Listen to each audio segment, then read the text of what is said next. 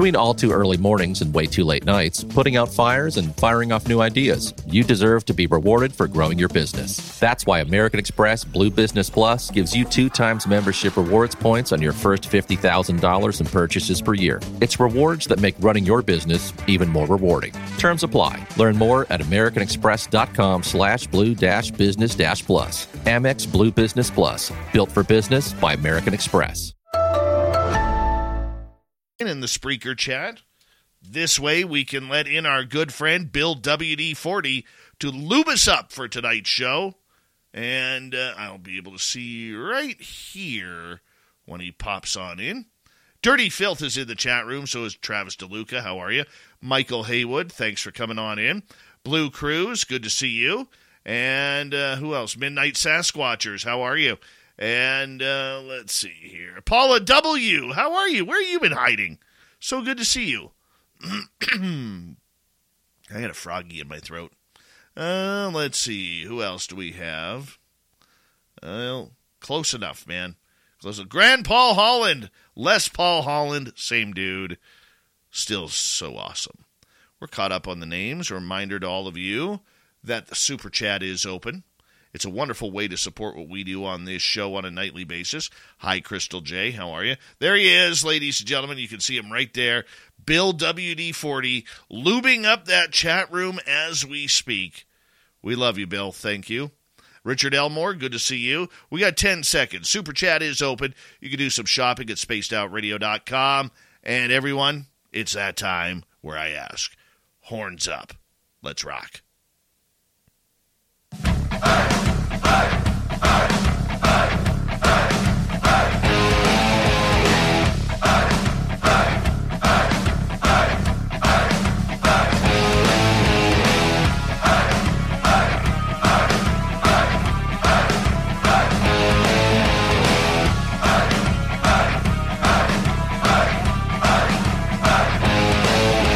From the mountains of central British Columbia to you listening around the world, this, my friends, is Spaced Out Radio. I am your host, Dave Scott, sitting in the captain's chair of SOR headquarters. We welcome you to tonight's show on our terrestrial affiliates around North America, digitally on Odyssey Radio, TalkStream Live, and KPNL. All of our archives are free. Join us at youtube.com/Spaced Out Radio. Do old Davey the favor, hit that subscribe button. You can follow us on Twitter at Spaced Out Radio, Instagram at Spaced Out Radio Show, and on TikTok at Spaced Out Radio. Our website, spacedoutradio.com. We have a plethora of features for you, including rocking out to Bumblefoot, reading the news wire. Check out our swag as well. Tonight's show is brought to you by Chive Charities. Help make the world 10% happier by visiting Chive Charities today. You can find them on our website. We're going into the weird and strange tonight. Steve Stockton from Missing Person Mysteries on YouTube is here tonight to talk about missing people. Then in hour number 3, we got the Swamp Dweller kicking things off. Terry Hall will fill in for an ailing little Timmy Senor on the UFO Report, where we're going to get into each of our top 3 stories of 2022 in the UFO world. It's going to be a great, great show tonight. Well, because of that, let's get right to it. Our good friend Steve Stockton from the YouTube channel Missing Persons Mysteries is an author, researcher, and investigator of all things strange. Steve's investigated cases of missing people all around the world, along with his team, and he's also gone after strange cryptid tales that seem to surround these missing people. How are people vanishing? How are they just there 1 minute, and then the next minute they're gone, never to be seen again? Are they being taken by people? Are they being kidnapped by aliens? Are they new best friends of the Sasquatch and Dogman that are running around? Or have they entered different portals? We're going to find out so much about this tonight. Steve Stockton, thank you so much for coming on Spaced Out Radio, my friend. How are you? Well, let's get your mute button. Hey, thanks for having me back. Always a pleasure. Say hi to everybody in the chat there. A lot of my people here. You guys on your best behavior. Be sure to like and subscribe for Dave there. I appreciate that, my man. You know, you are one of my favorite people in this industry, man, because you work hard. Your hard work is paid off, along with your partner, Bill, and you got an incredible team of writers that includes good friends of ours, Thin Lizzy, as well as Bigfoot Rob.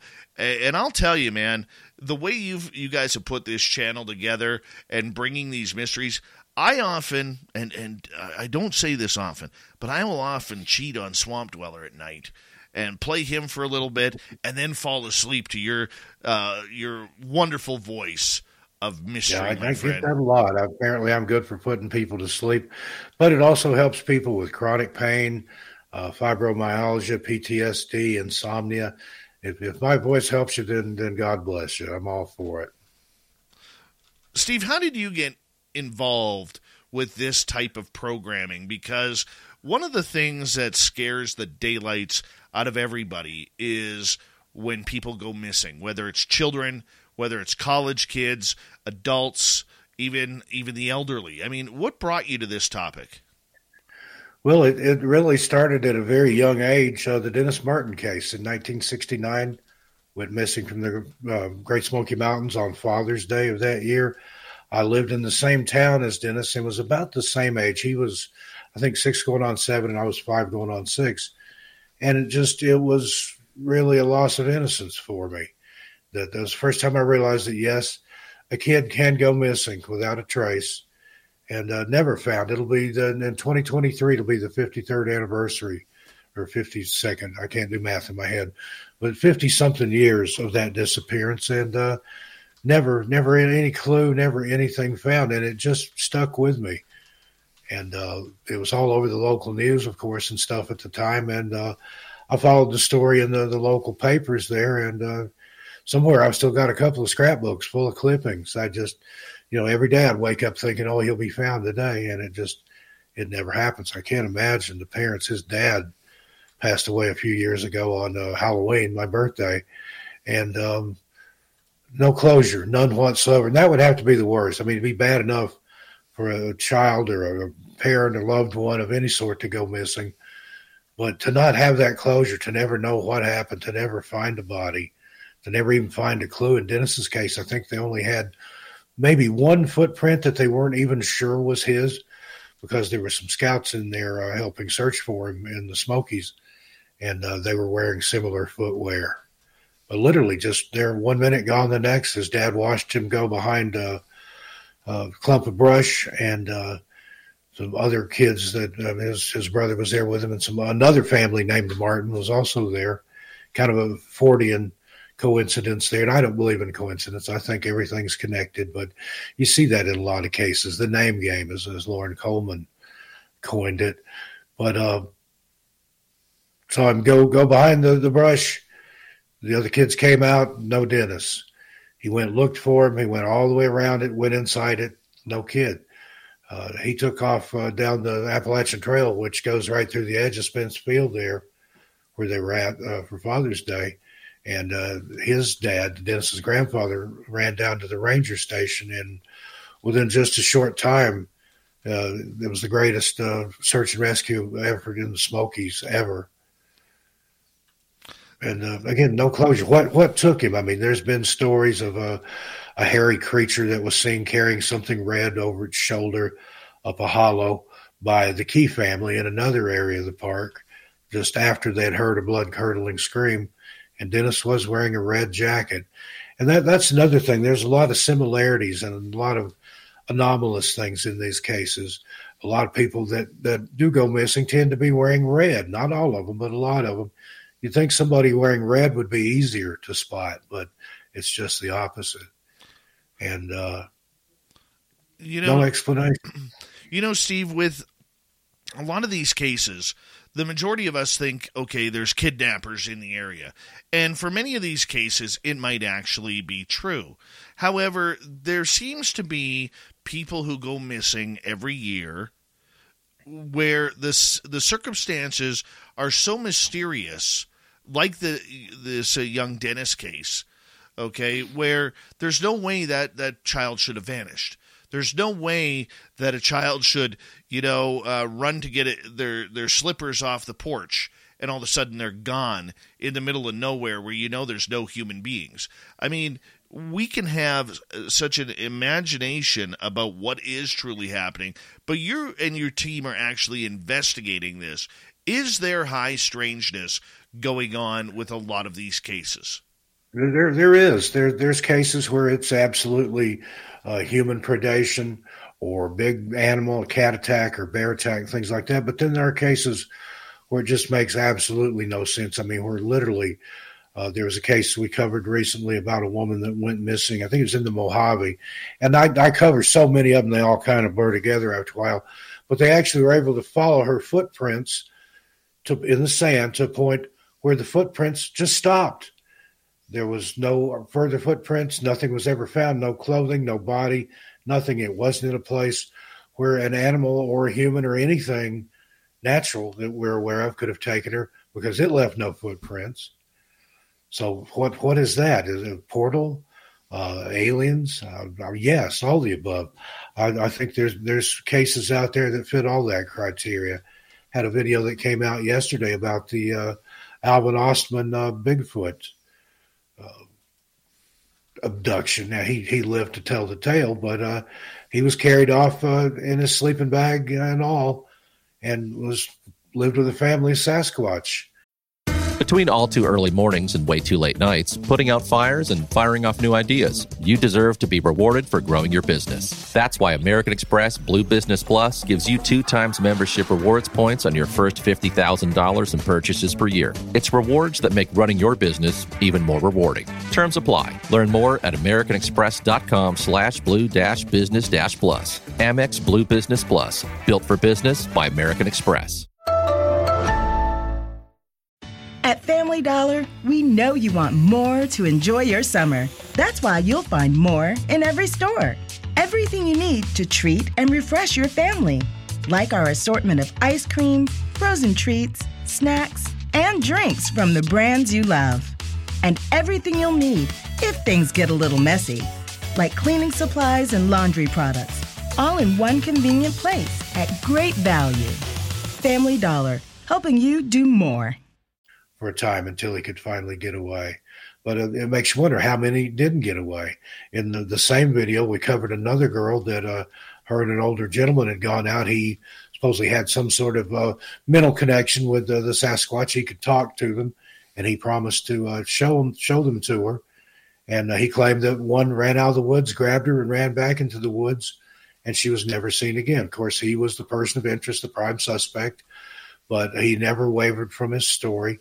So is that what happened? I mean, he's the only one that knows, and her, and there you go.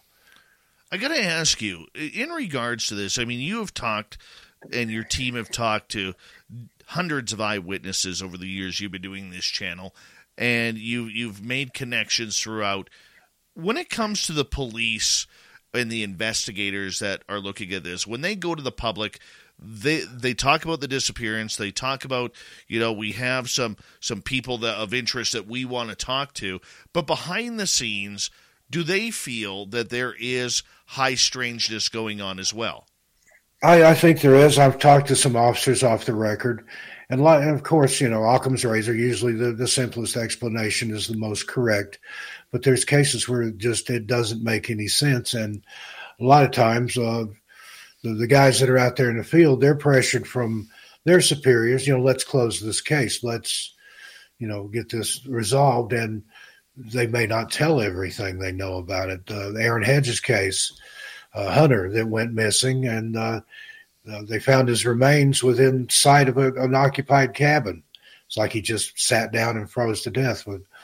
It doesn't make any sense. And I actually interviewed the young lady for the channel. Her and her father were the ones that found the remains in an area that had been searched many, many times, approximately 2 or 3, almost 3 years after we went missing. And we weren't able to share the photograph because of out of respect for the family. But she sent me a picture of the skull as the way they found it.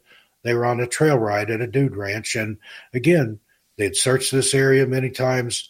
The trail rides from the dude ranch probably passed by there no fewer than 100 times since he'd been missing with different riders.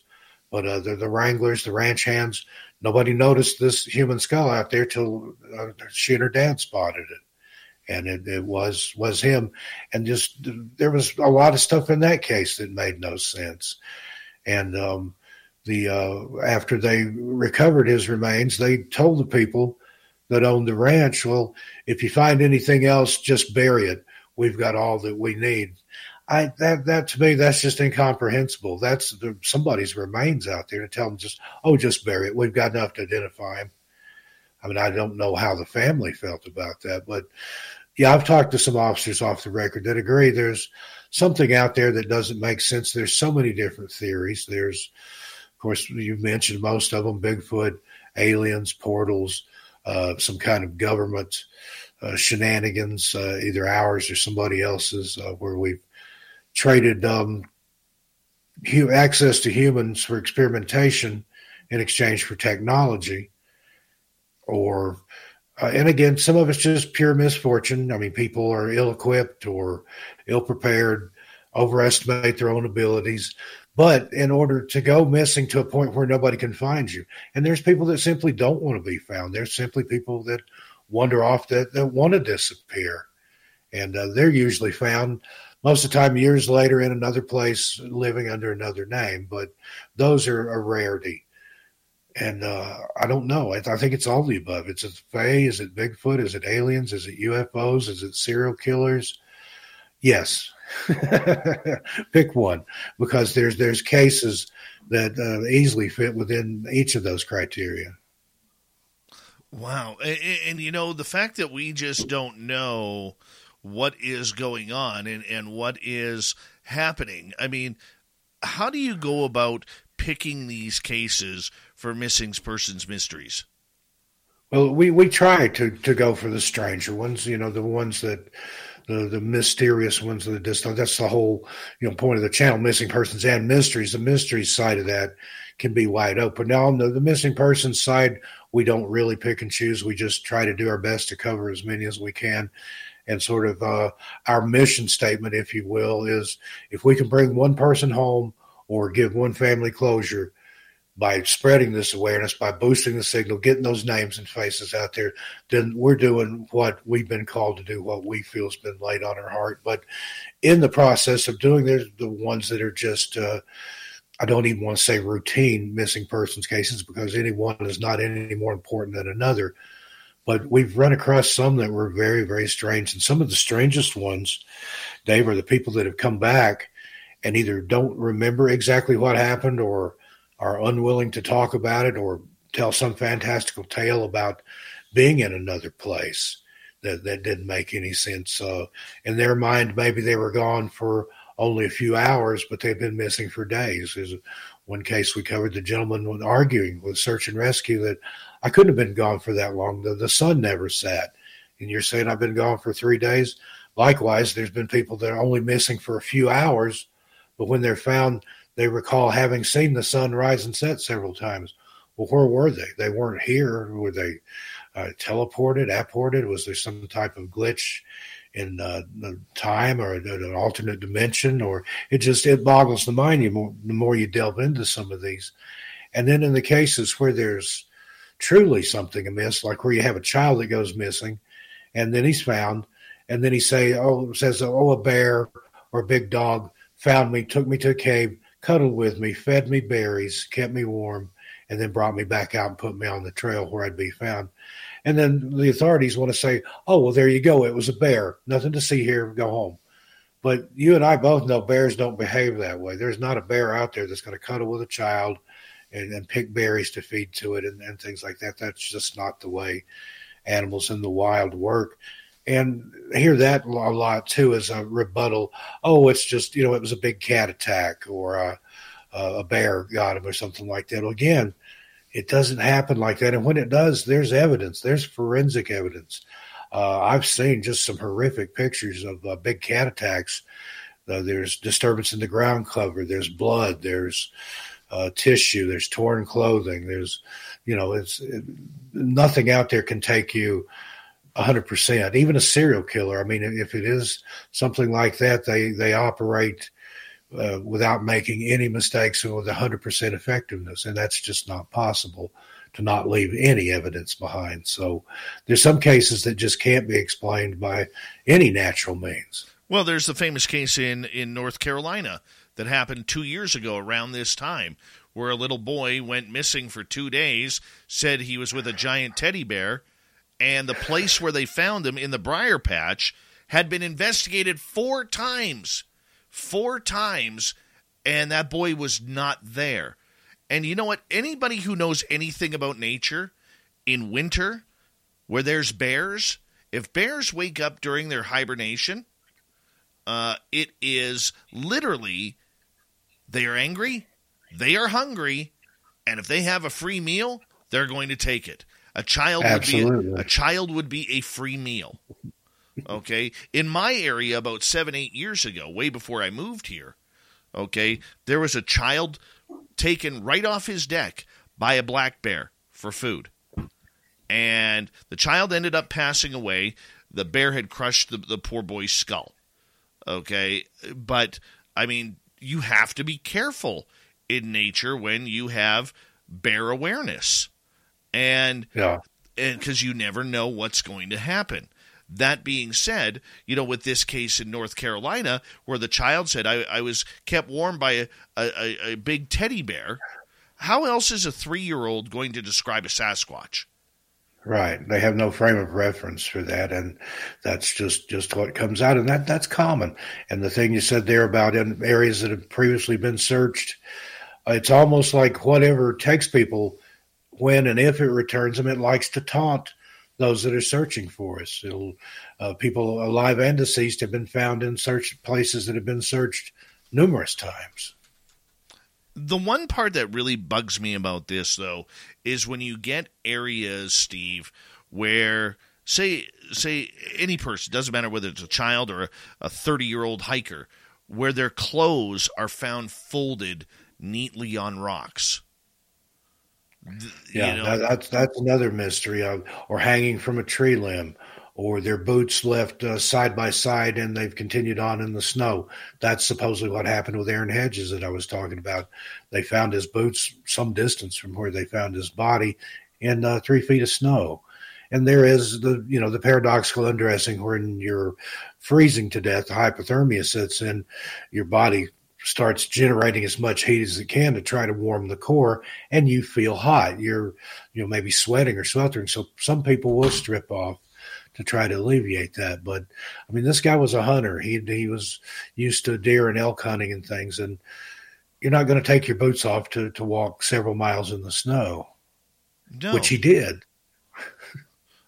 And I don't get it. I don't get it, my friend. And supposedly where they found the rest of his remains prior to finding the other parts of him, they said it looked like he had just sit down on a rock and literally melted into his clothing. And that's common too, where they'll find the clothing on a log or on a rock with the leg bones still in the pants, Between all too early mornings and way too late nights, putting out fires and firing off new ideas, you deserve to be rewarded for growing your business. That's why American Express Blue Business Plus gives you 2 times membership rewards points on your first $50,000 in purchases per year. It's rewards that make running your business even more rewarding. Terms apply. Learn more at americanexpress.com/blue-business-plus. Amex Blue Business Plus, built for business by American Express.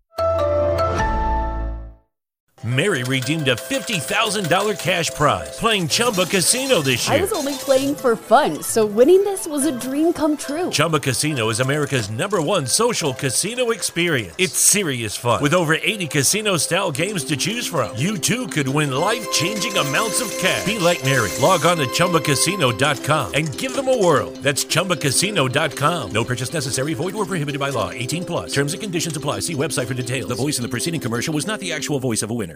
The feet bones still in the socks, the boots missing, the rest of the clothing missing or hanging up or folded neatly. Been people found with their clothing turned inside out. Now an animal's not going to do that. And we were talking about bear attacks are exceedingly rare. Like in the Smoky Mountains, for example, a lot of bear up there. But in since the inception of the park in the 30s, I think there have been 5 fatal bear attacks. But in that same amount of time, there have been 50 small plane crashes in the Smokies. So you're much likely to perish flying over the Smokies in a small plane than you are to be eaten by a bear. But it does happen. It's like you said, if they're coming out of hibernation or they're woken out of hibernation, they're hungry. They're angry. They're not happy. And again, you're in their territory when you're in the woods. You're not the apex predator there. You're food. It'd be no different than if I saw a cheeseburger walking through my living room and I ate it. Same if you're in the ocean and a shark eats you. It's not being aggressive. It's not doing anything other than its own natural, what it knows to do. It sees something swimming. Oh, I'm going to eat that. Yeah. And a lot of times it's sad. They will, when they have those bear attacks, they will go in and euthanize the bear, sometimes by not so nice means. And I just, to me, that's just wrong. You know that. You take that risk when you go out there. And you have bear spray and things that you can use, a firearm. But you're in their neighborhood. You're on their block. So watch yourself. Same with the big cat. We covered a story where 2 men had taken, I believe it was either a moose or an elk, and they were field dressing their kill, and they were attacked by a mountain lion, and it got one of them. And there's been cases like that where bear have attacked too. So again, you've got the food, they want the food, they'll take the food. And even if you're not the food, they will do what they have to do to get it away from you. Well, that's very true. We got about 40 seconds here before we have to go to break at the bottom of the hour from Missing Persons Mysteries YouTube channel. Steve Stockton is here tonight. Steve, with everybody that is gone missing, whether they're young, whether they're old, and they just vanish, are there any patterns in the clues that we have seen? There are certain things that happen again and again. Place names have a lot to do with it. Places with devil names or weird names of Skull Canyon, Skeleton Gulch, Devil's Tower, places like that. There's something to that. And I don't know if those places are so named because of things that have happened there. Steve, I'm going to get you to hold on right there. We're going to go to break here at the bottom of the hour. Missing Persons Mysteries. Missing people just vanishing with no reason why. We'll get more with Steve Stockton for Missing Persons Mysteries right after this.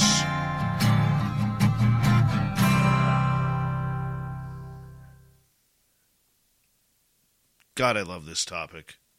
That was a great first segment.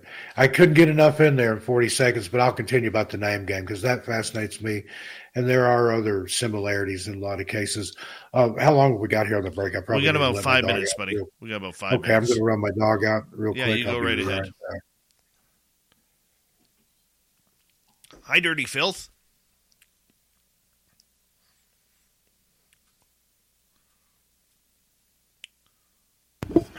Hello, Dave. What are you drawing? Well, it's kind of a secret. It's probably an alien, probably a Sasquatch. It looks like it. Looks like it. I would like you to do me a favor, if you don't mind, Dirty Filth. Do you a favor, he says. Yes, please. I even said please. You notice that? Oh, can't say no now. Tell everybody where they can find your calendar and your books and all that good stuff. Well, if you go to filthy.com, spelt with Y's, you can find all my books there. Oh, wait. Second book's not out yet. But the first book is there. Calendar's there. You can also acquire prints from there. And if you really wanted, I don't know, a drawing of some sort, you can email me and we can hash out a plan.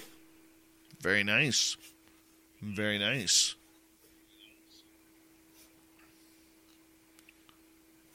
You have to write down like a nice little plug myself speech there, Dave. Yeah, you're getting better. You're getting better. I'm trying to work on the drawing and speaking, talking, drawing. It's tough. It's like just terrible. Walking and chewing gum. It's terrible. You know, I tried that at work once and I almost drowned. Cat Chaser. You get a popcorn machine at my work. Oh, I can't. I love and hate popcorn at the same time. Dave, when are you writing a book? It's about 3/4 done. I haven't worked on it in about 9 months. I get frustrated. Hi, W. David Page, Mac Geek, Griffin Christian Bowman. Welcome to SOR Chat. Jeremy Jones, good to see you. Jeremy, geez. You know, you caught me in a conundrum here because one of the greatest things I ever did in life about 11 years ago was I quit golf. And all of a sudden, this past fall, going into winter, I had the urge to restart golf again, but I haven't yet. So I'm not sure if I will be anywhere ready to golf in May. I don't even own clubs anymore. That's how much I gave up golf. But I was thinking of getting a set. Finding a good set of left-handed clubs, though, is tough. Well, you're a grandpa now, Dave. You have to do golfing. Yeah, I know. It's an old person sport. Ouch. You went there, eh? Like bingo. Yeah. High-speed gaming for the elderly. Well, that's why you were cruising around the bingo lots in Vegas last year. Or earlier this year. I was. It's almost next year, Dave. I'll be back at the bingo lots, beating those old-timers. Mm-hmm. Nobody can make a kite as quick as you, Filth. Dark Winter Wolf, how you doing? Who commented on? Hold on, let me get there. Oh, hi, Sparkles, who's just recently started golf again.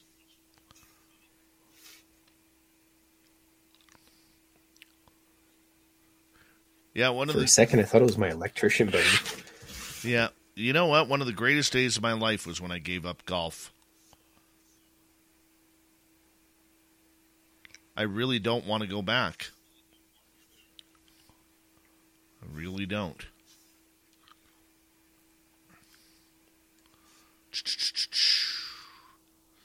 I want to say a big thank you. There will be no Spaced Out Radio golf tournament? I don't know. You know, that takes time, and you know, you got to have Dirty Filth kind of money to do that.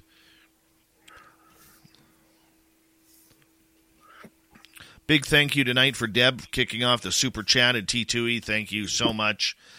Steam Train Mark, thank you for letting me know that I am alive in the future tomorrow. I appreciate that.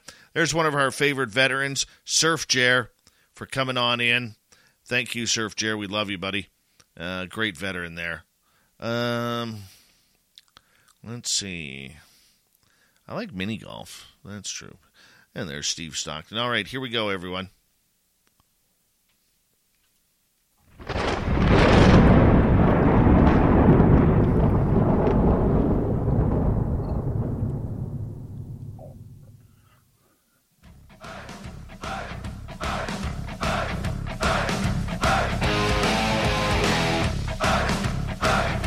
Second half hour of Spaced Out Radio is now underway. Good to have you with us. My name is Dave Scott. Very much appreciate you tuning us on in. Want to remind you that if you missed portions of this show or others, check out our free archives by going to youtube.com/Spaced Out Radio. Do old Davey the favor, hit that subscribe button. Our website is spacedoutradio.com. We have a plethora of features for you. Rock out to Bumblefoot, read the news wire, check out our swag as well. Follow us on Twitter at Spaced Out Radio, Instagram at Spaced Out Radio Show, and on TikTok at Spaced Out Radio. Let's continue on tonight from Missing Persons Mysteries on YouTube. We have the man, the voice behind all the spooky stories. Steve Stockton is here with us talking about people who just vanish into nowhere. Steve, welcome back. Welcome back. As I was saying, the name game was what it's referred to as. Famously, Lauren Coleman has written about it.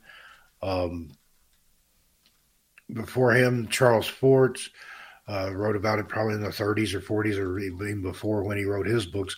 But places that have an odd name, odd things tend to happen there. Now, I don't know if it's, life imitating art or art imitating life, but anything with the devil, Diablo, anything like that in the name, there's going to be strange things there. Now, is it so named by First Nations people, indigenous people, because the things that have happened there?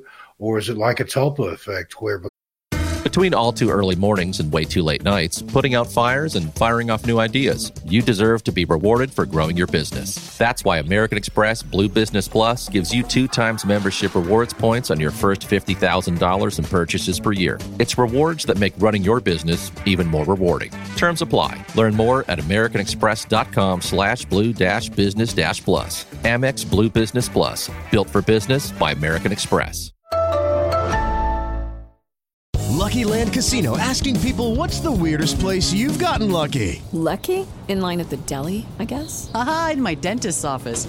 More than once, actually. Do I have to say? Yes, you do. In the car before my kids' PTA meeting. Really? Yes. Excuse me, what's the weirdest place you've gotten lucky? I never win and tell. Well, there you have it. You can get lucky anywhere, playing at LuckyLandSlots.com. Play for free right now. Are you feeling lucky? No purchase necessary. Void where prohibited by law. 18+. Terms and conditions apply. See website for details. Because it's so named, that draws strange things to it.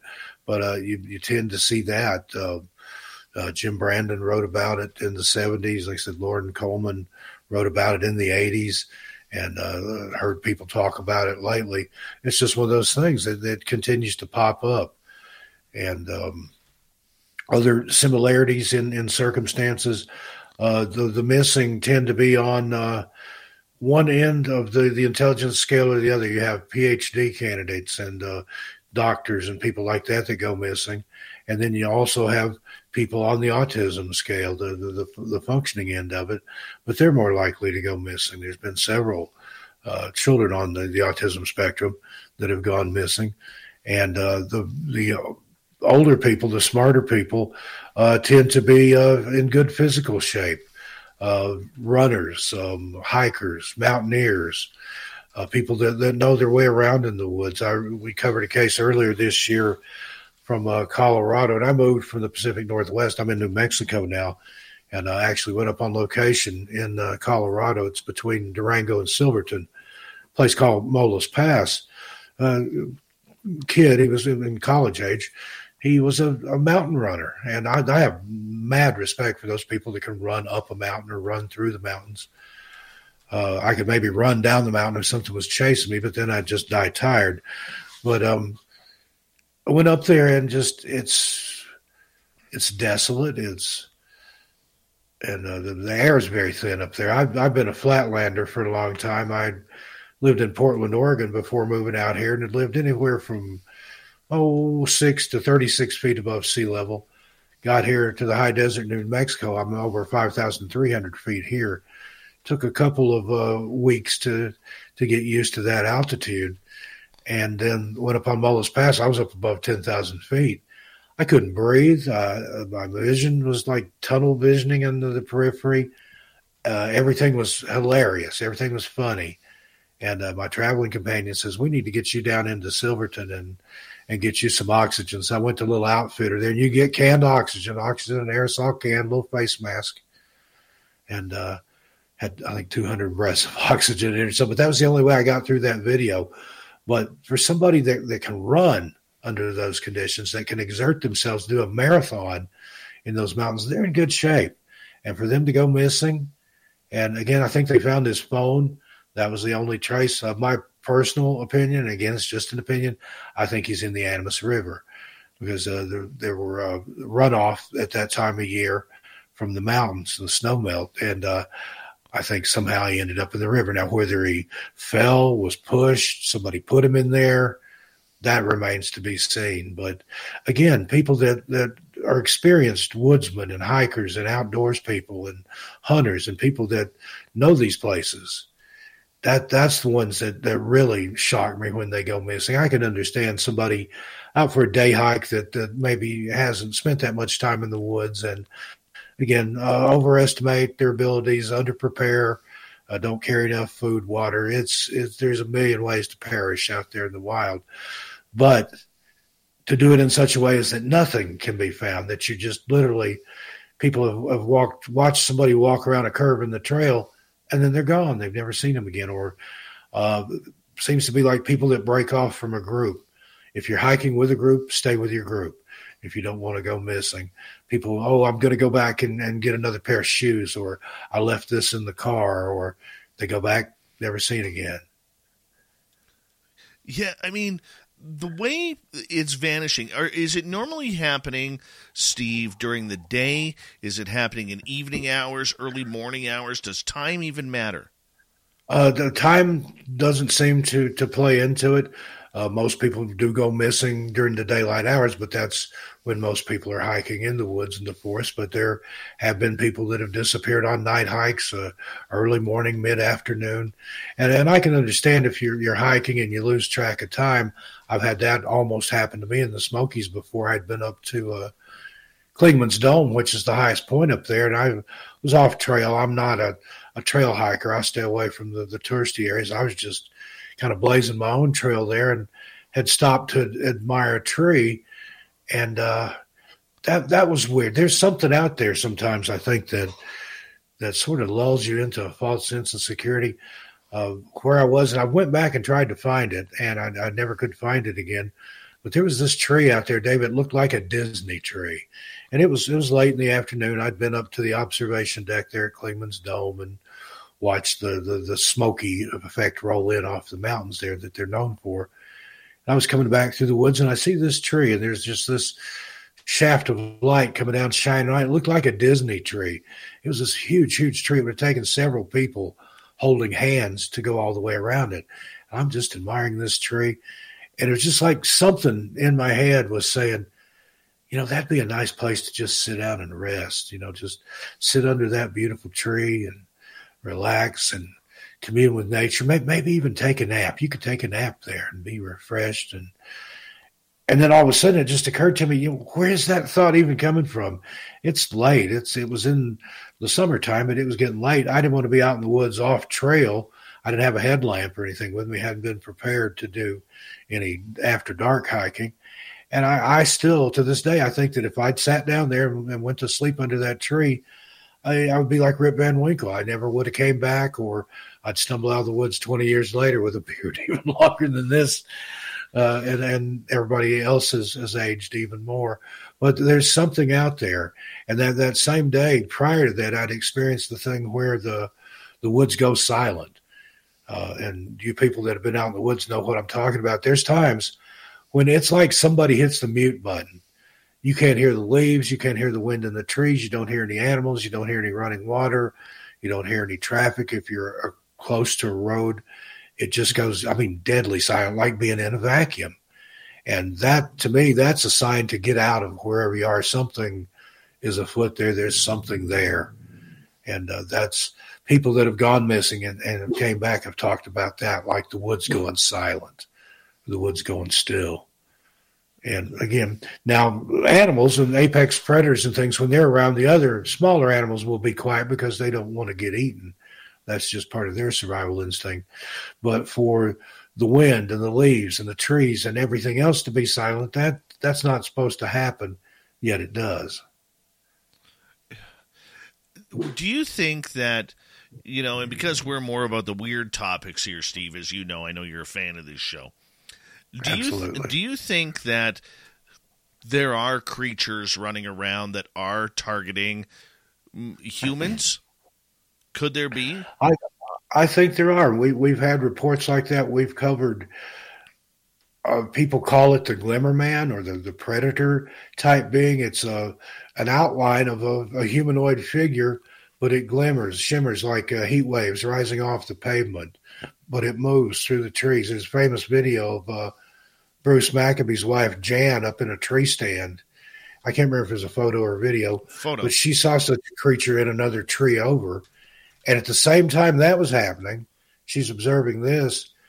A high school over on the other side of the woods where she was, they were having a UFO incident over there. They saw something over the football field. So a lot of things and same with Bigfoot. In places where there's a lot of Bigfoot or Sasquatch sightings, there will be UFO activity. Are they related? I think maybe they are. I think there's some sort of thread there that ties all this stuff together. But that creature, whatever that is, I've heard people say that have seen this, that people that made the Predator movie, they had firsthand knowledge of this creature, that it's not just a fictitious Hollywood creation, that there are things out there like that. I've had a similar experience, but mine was in downtown Portland at a bus stop between 11 p.m. and midnight. Something was off to the side of the street there, behind a garbage can and a permanent street post or light post. I thought it was heat coming out of a vent, but it was in the summertime. And I thought, well, where's that steam coming from? I walked over to take a look. There's no vent there. And whatever this was, it was short-statured anyway, but it appeared in the rough shape of a human. It just kind of squatted down like it didn't want me to see it, but I'd already seen it. So I started panicking. I'm thinking, what is this thing? It's going to take me. I'm going to go missing. It's either a super soldier with cloaking ability. It's some kind of alien. It's something. And I ended up just kind of moseying along and pretending like I didn't see it, and then darted out into traffic, ran across traffic, just hoping that it wouldn't chase me, and then continued on up the several blocks to the next train station. But after that, I don't live out there in Portland anymore, but after that, I would not take a train late at night from downtown, because there's people that go missing in the cities too. We've covered cases of urban disappearances where maybe somebody's seen going into a bar and then they're not seen coming out, and then they're found weeks or days or weeks later, a lot of times in the water. That's a whole separate theory, the smiley face killer theory. I made a 2-part documentary about that. Its feature length runs about 2 hours, where these young college-age men disappear, then they're found later in a body of water, and a lot of times, even though they've been missing for maybe several weeks, the bodies have only been in the water for 2 or 3 days, according to the autopsy results, and there's not. Between all too early mornings and way too late nights, putting out fires and firing off new ideas, you deserve to be rewarded for growing your business. That's why American Express Blue Business Plus gives you 2 times membership rewards points on your first $50,000 in purchases per year. It's rewards that make running your business even more rewarding. Terms apply. Learn more at americanexpress.com/blue-business-plus. Amex Blue Business Plus. Built for business by American Express. Lucky Land Casino, asking people, what's the weirdest place you've gotten lucky? Lucky? In line at the deli, I guess? Aha, in my dentist's office. More than once, actually. Do I have to say? Yes, you do. In the car before my kids' PTA meeting. Really? Yes. Excuse me, what's the weirdest place you've gotten lucky? I never win and tell. Well, there you have it. You can get lucky anywhere, playing at LuckyLandSlots.com. Play for free right now. Are you feeling lucky? No purchase necessary. Void where prohibited by law. 18+. Terms and conditions apply. See website for details. Enough water in the lungs that they drowned. So where were they where were they the rest of that time? Who put them in the water? Ted Gunderson, ex-FBI agent, he's delved into a lot of the mysterious stuff.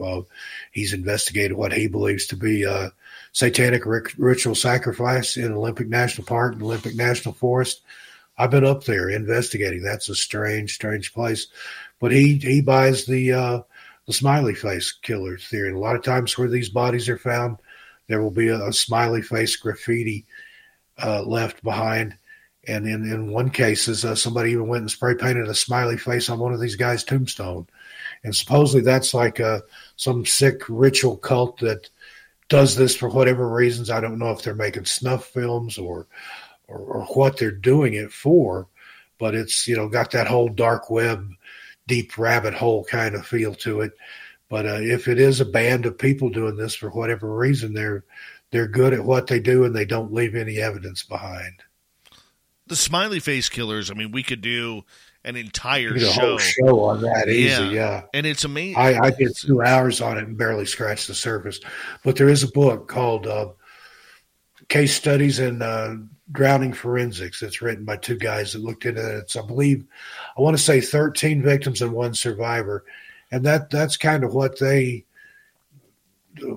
buy into is that whole theory that it is a group of people that somehow coordinate, and is it truck drivers? Is it? I don't know. Right. But there's some validity to it, I think. That's just one explanation. In hour number 2, we're going to get to a number of your top stories of 2022.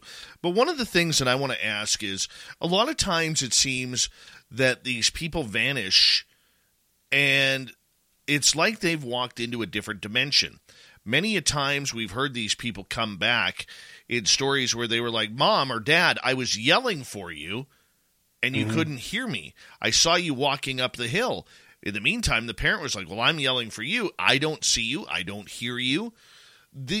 Is there some sort of cross-dimensional...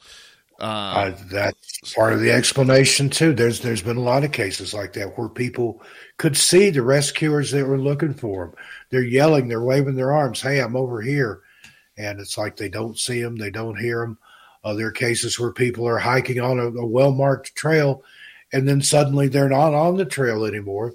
They don't realize where they are. They turn around. There is no trail that they've been on.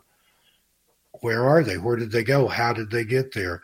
I've got an interview coming up with a lady from Indiana that had that experience as a child. Her and her babysitter, caregiver, went for a hike through just a short section of woods. Well, she said they walked and walked and walked. They came across a cabin.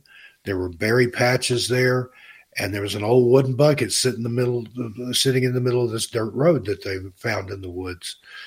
And it was like something was saying, here's a bucket. And she did. She was only like 5 or 6. She wanted to go pick berries. That's another thing. A lot of people go missing either while picking berries or in or near berry fields. In fact, when we come back, I'll tell you about a story from a little place in Washington where a whole generation of kids were sent to pick berries and never came back. My goodness. Yeah, I mean, I look at it like this, Steve. I couldn't imagine going out, and I bring my 9-year-old son with me everywhere. When we go out looking for Sasquatch, he's right there with me. But we have one rule that when we go out, he has to walk in between 2 of us. Mm-hmm. Right? Because I just will not allow him to have any of this missing person stuff go in my family, at least. You try and take all precautions that you can. The other thing, too, that you mentioned that I wanted to get to, because I've seen some comments in the chat room, is about the silence of the forest. Now, I don't know if you have ever been deep in a forest when all of a sudden it goes eerily silent, where not even the birds are chirping, and you can't even hear the birds a mile away. But there is nothing that makes you feel more small than listening to the woods go silent. Oh, I've experienced it on many occasions in the Smokies along different portions of the Appalachian Trail. Had it happen in the Jefferson National Forest along the Appalachian Trail right outside of Damascus, Virginia. And in that same area at a later time, I was in there night hiking with a headlamp that time. And I was pelted with rocks. I've been hearing the whoops and the yells and the tree knocks and stuff.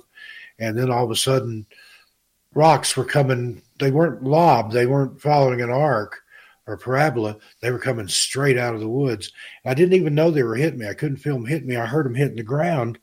And I looked, and it's these round, flat river rocks. I picked one up, and it's hot or warm, almost hot to the touch. Now, I've heard of cases where things apported that would be warm to the touch. And I thought, that was Sasquatch and Bigfoot, whatever, because there's been sightings up there, and I got out of there. But reflecting back on that, I think they were trying to warn me, because I'd heard the calls and the answers. I'd heard the tree knocks, and then I just kept going, and then I started getting pelted with rocks. I think they were warning me back from something, either an unfriendlier version of themselves or a dog man or a big cat or who knows what. They weren't meaning to hurt me or harm me or scare me. They were trying to get me to turn and go the other way, and that's what I did. The rocks stopped, the tree knocks and the whoops and yelps and things settled down.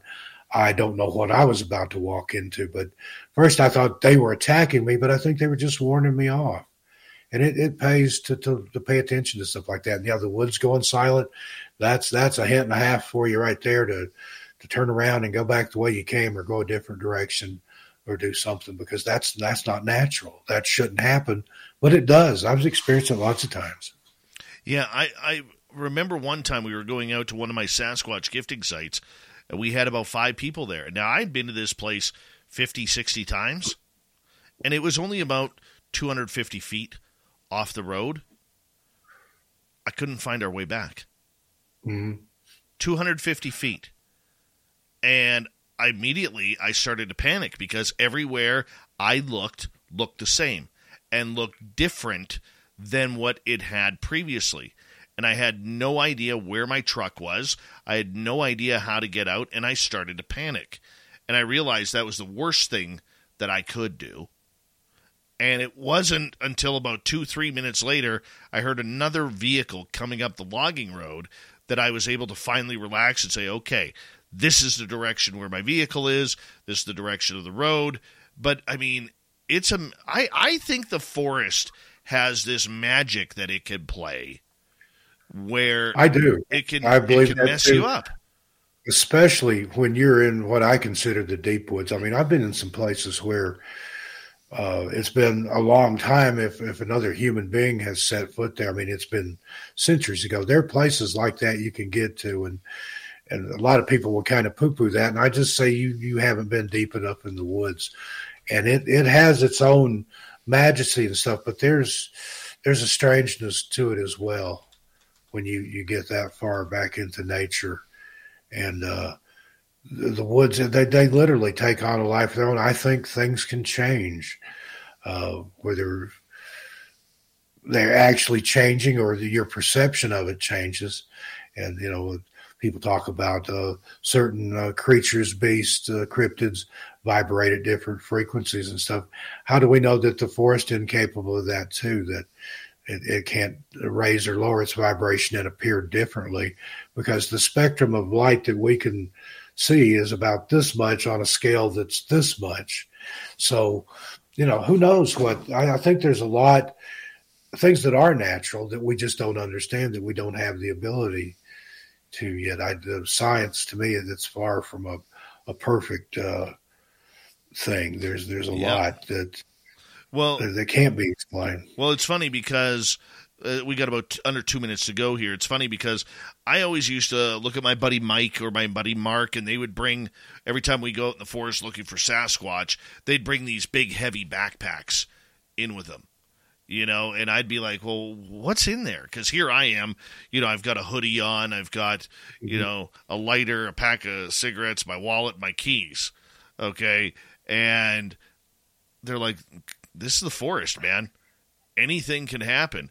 And after that situation that I had in the forest, where, like I said, very familiar with the trees, very familiar with the surroundings, and I got lost.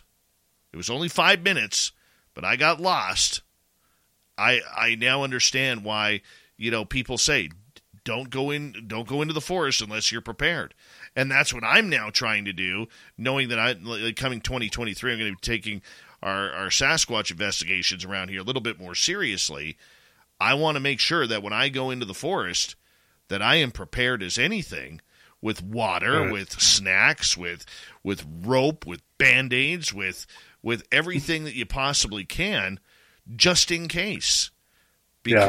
And that's a good plan. And I know people that I'd rather be over-prepared and not need it and just pack it back out than to get out there and then have something happen. And if I were going to go on a day hike, I'd probably take enough food and water for 2 days if I could carry it. Mm-hmm. And I've got a Garmin GPS. I've got a personal locator beacon. Those are almost essential now if you're going to be out there. Get an old-fashioned compass. Learn how to use it. Get an orienteering compass. Take a topo map of the area you're in. Learn to chart by the stars. If you get caught out after dark, there's all kinds of ways to find your way back, but only if you know how to do it and have the items to do it with you. Absolutely. And always let somebody know where you're going, just in case. And if you got nobody in your area, a simple call to the police to let them know where you'll be works just as effectively. Spaced Out Radio with Steve Stockton tonight as our guest from Missing Persons Mysteries. When we come back, some of his top stories of missing people in 2022.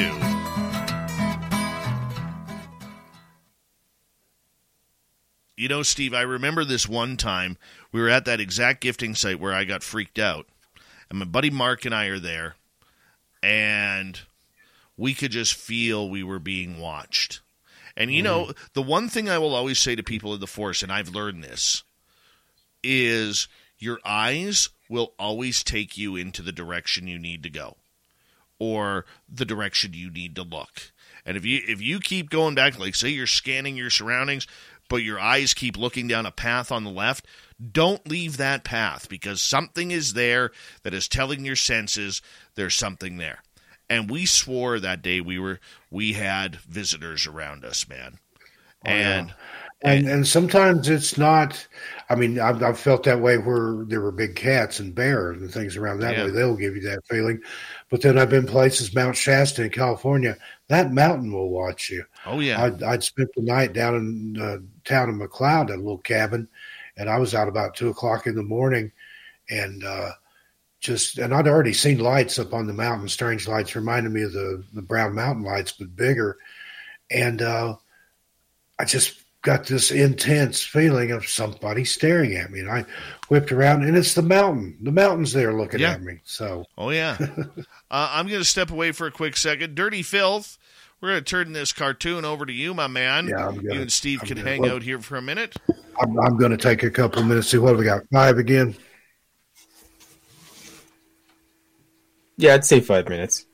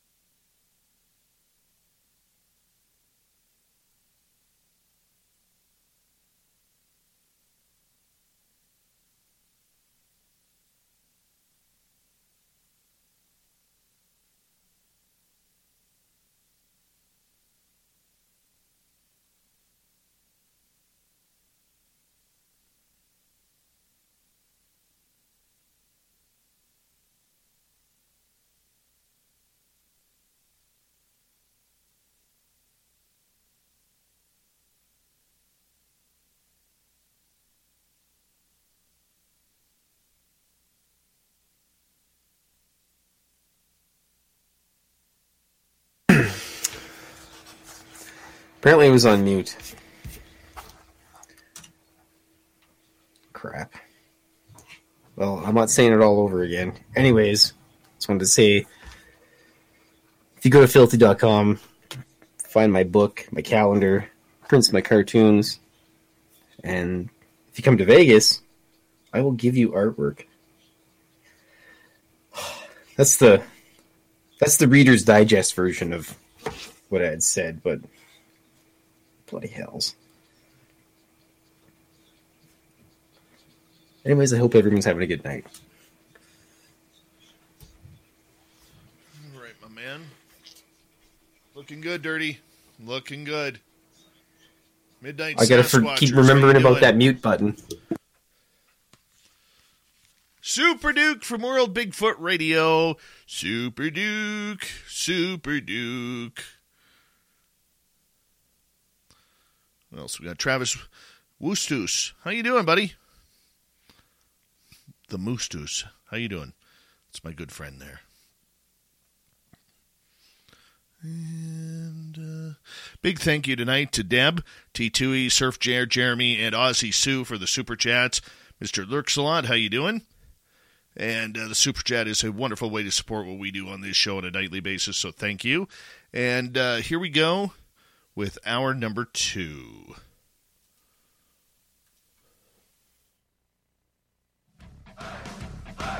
You're listening to Spaced Out Radio with Dave Scott. Follow Dave on Twitter at Spaced Out Radio and on Facebook, Spaced Out Radio Show. Hour number 2 of Spaced Out Radio is now underway.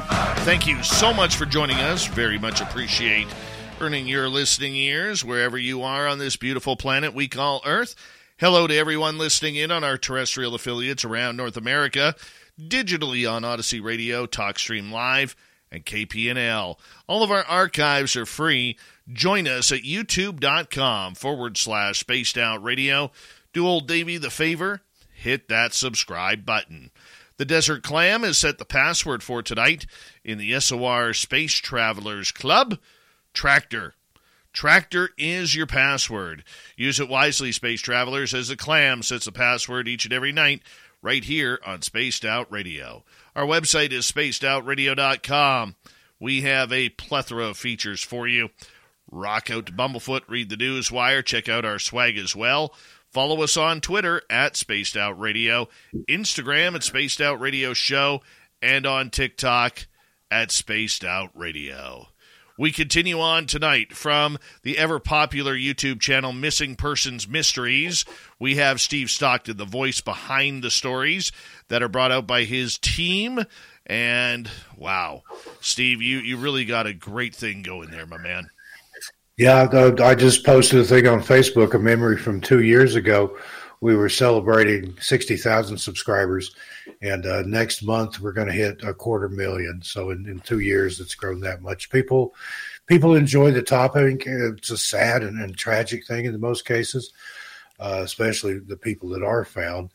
But again, that's closure for a family. But the mysterious side of it too, the mystery side of that name, that it appeals to people. It's one of those mind-boggling things that if you're like me and you're an insomniac, that's the kind of stuff that rolls around in your head at night when you can't sleep. Where'd they go? What took them? What's out there? Who's aware of it? Is what's behind it? 2022, what kind of year was that for people going missing? No real major cases that stand out to me. Now, there was several that were solved this year that turned out to be homicides, and that's not surprising. But I think the biggest story and my favorite one of 2022 is all the bodies that they've pulled out of Lake Mead, just outside Vegas there. Now, I've been to Lake Mead, but I didn't get in the water. I don't like to swim in a lake because you just don't know what's in there. And this is a good example. In May, they pulled 5 bodies out of there. One of them in a barrel that they thought was a mob hit from the 70s. And, it's close proximity to Vegas. It's a body of water. There's no telling what's in there. And there was, I think, an archaeologist or anthropologist from Colorado that says there's probably hundreds of bodies in there, some of them dating back to prehistoric times because the water is so cold and so deep in certain areas that the bodies, they don't gas up, they don't float. There's no insect predation to break them apart. And there's a phrase, I think, adipocere or adipose, something like. Anyway, Between all too early mornings and way too late nights, putting out fires and firing off new ideas, you deserve to be rewarded for growing your business. That's why American Express Blue Business Plus gives you 2 times membership rewards points on your first $50,000 in purchases per year. It's rewards that make running your business even more rewarding. Terms apply. Learn more at americanexpress.com/blue-business-plus. Amex Blue Business Plus, built for business by American Express.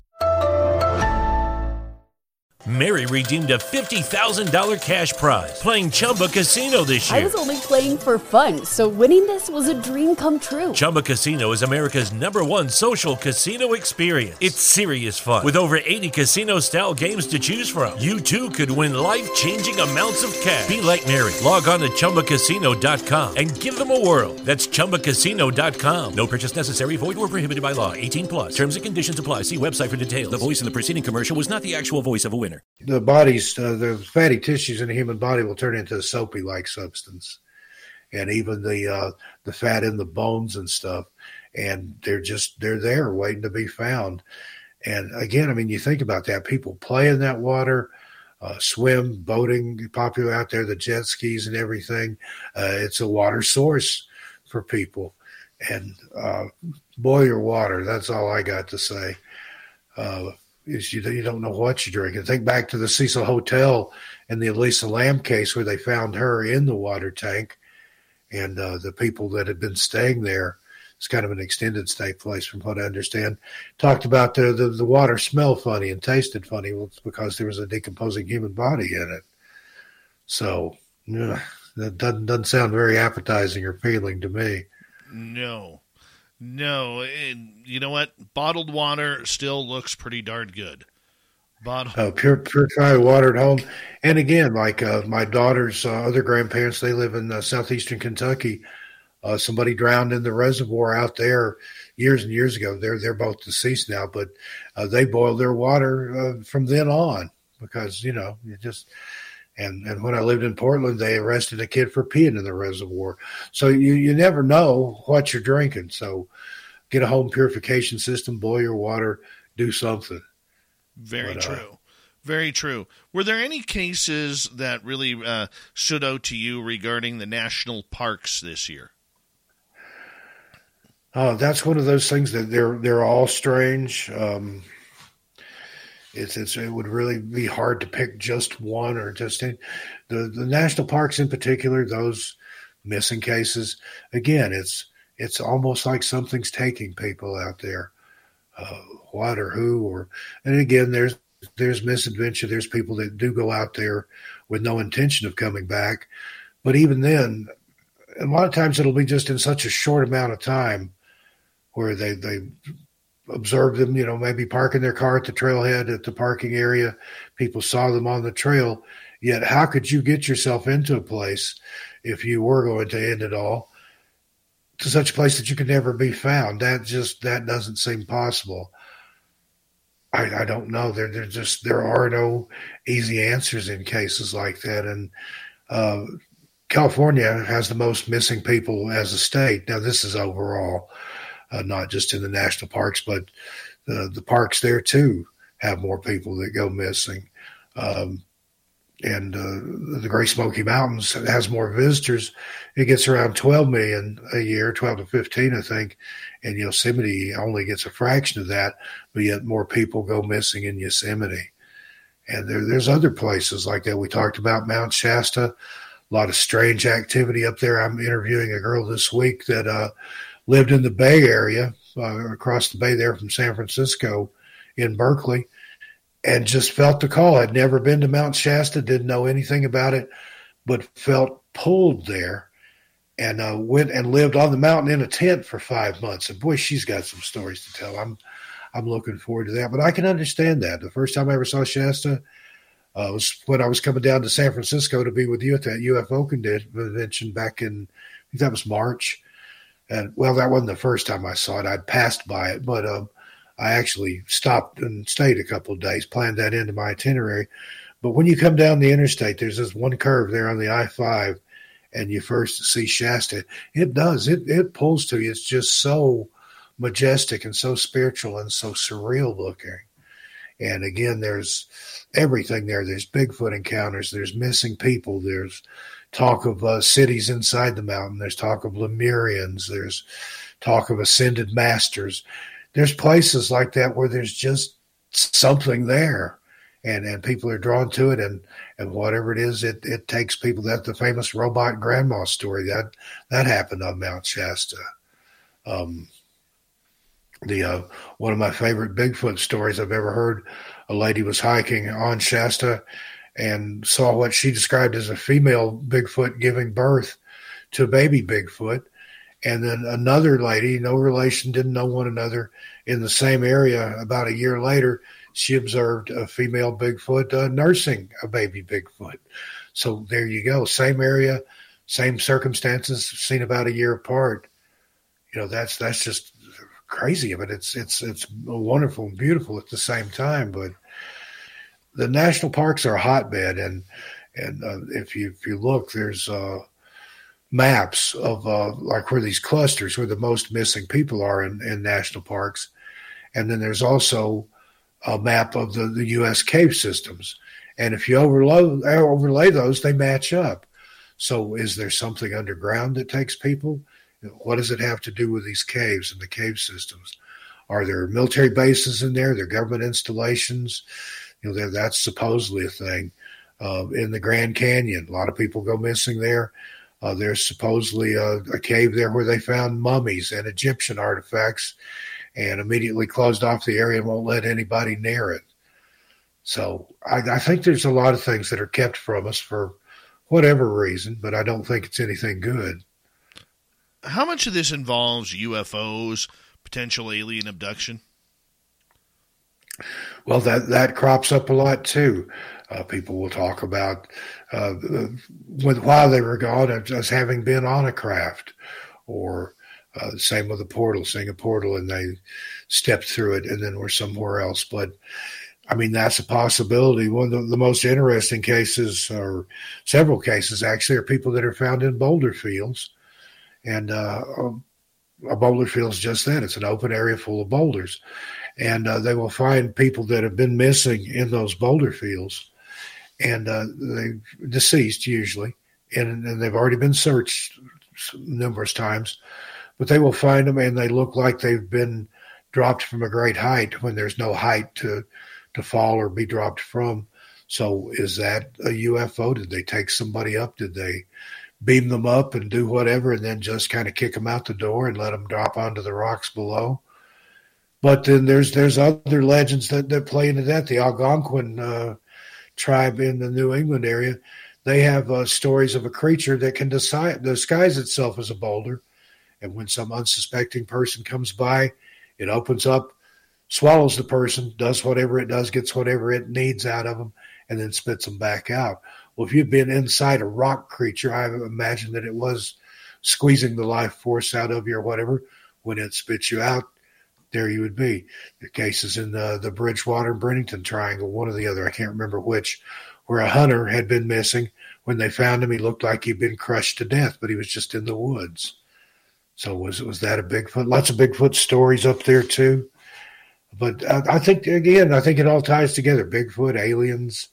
There's a common thread that runs through there. And one of the most interesting theories, and people will laugh about this, but it's the Fae theory. If you study the Celtic version of the Fae, or it was a religion almost, or probably still is, in Ireland, some of those Celtic countries, and there's a hierarchy to those people. I've read cases from the mid-1800s of people encountered little men that came down out of the sky in a horseless carriage. That's an ancient UFO or an old UFO sighting. Or there's different types of the Fae. It's not these little Tinkerbell, gossamer-winged creatures that flit around. Some of them are like elementals. Some of them are huge. Some of them are scary, and they don't like people. And so it all kind of fits under that umbrella. But people that believe wholeheartedly in Bigfoot and UFOs will giggle if you mention the Fae. But I think that needs to be delved into more, because there's a lot of answers there that kind of takes all these other theories, the cryptid theories anyway, and puts it in a nice package with a little bow on top. So are the Fae involved? And again, you go back to the Native American legends, even in the Smokies, there's one day to Sunday, the Cherokee called them a race of little people that they warred with at one time, but they make friends with now, but they're tricksters and pranksters. They steal children. They do all this other stuff. I think pixies are the only ones that are nice. There's a whole hierarchy of them. There's hundreds of different types of the Fae.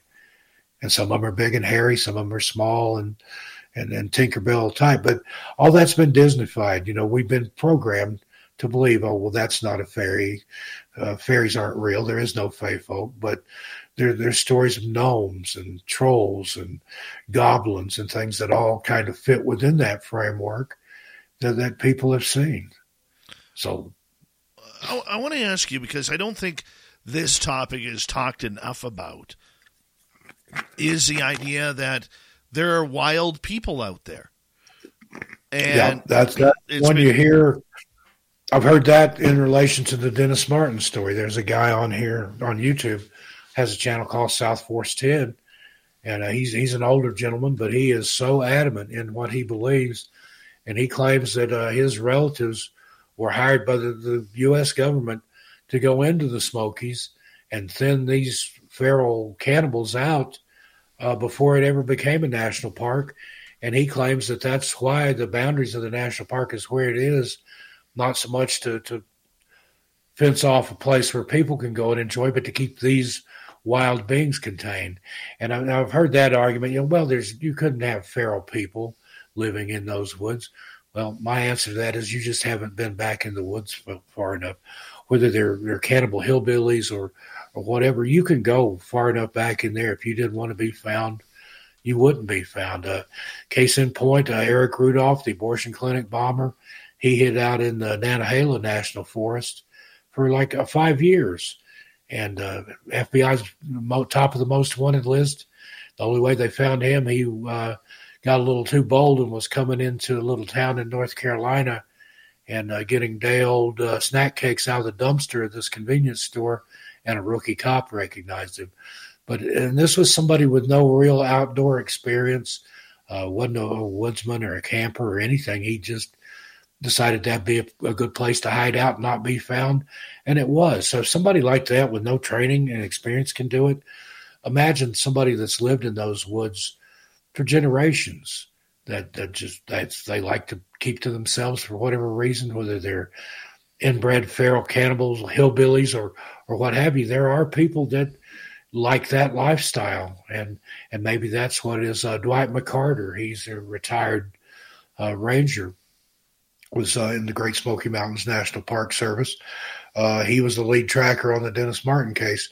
He says that there are wild people that live in the Smokies. Now, he didn't elaborate on that and say that they were, some sort of Bigfoot human hybrid or whatever. But, if a park ranger is telling you, yeah, there are wild men, off-grid backcountry people that don't want to be seen and that don't want to be found that live there, I tend to believe what he says.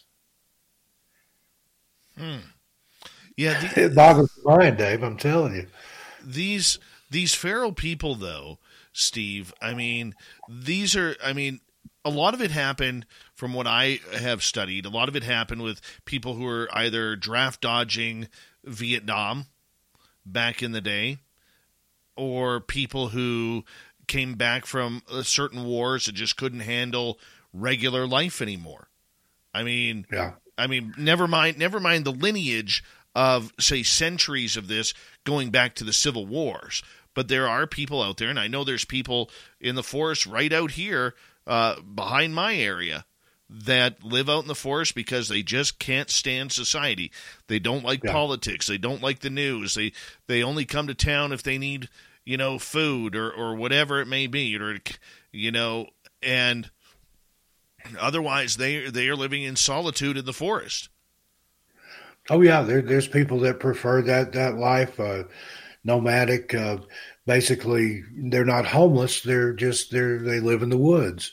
They built a shelter. They have a tent, and we covered a case. I think that was last year, though, of a lady that had been missing, and they found her in a tent in the woods, and she just it was I think that was in 2020 when the pandemic and everything was going on, and she just wanted to remove herself from society. And there's no law against going missing. You can disappear, although I feel you should at least leave a note because they expend a lot of resources on those search and rescue efforts. But yeah, she just chose to drop out, and that's what she did. She went and lived in a national park, and she went through her own food stocks and then would beg from other campers or go through the garbage cans and things like that. And just, she liked that. And then when they found her, she didn't want to leave. She didn't want to be found.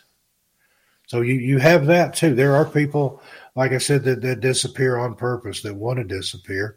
You have people that do that and start over and go to a different city. Las Vegas is a prime example of that. That's a very transient population out there. When I was out there, I met people that had been, in another state, in another city, and just wanted to drop out, leave their previous life behind, reinvent themselves, come up with a new backstory.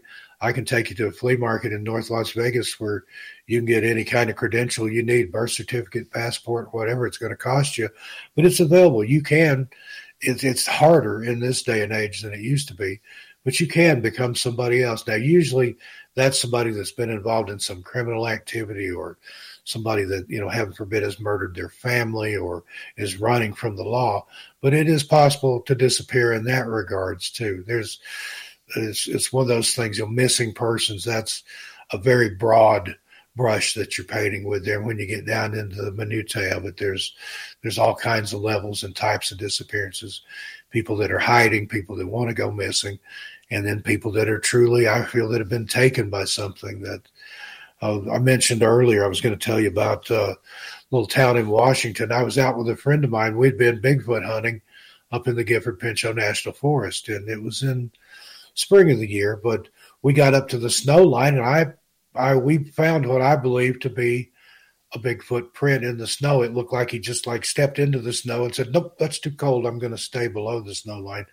Just one footprint there. We'd left there and we're driving on up into Washington State.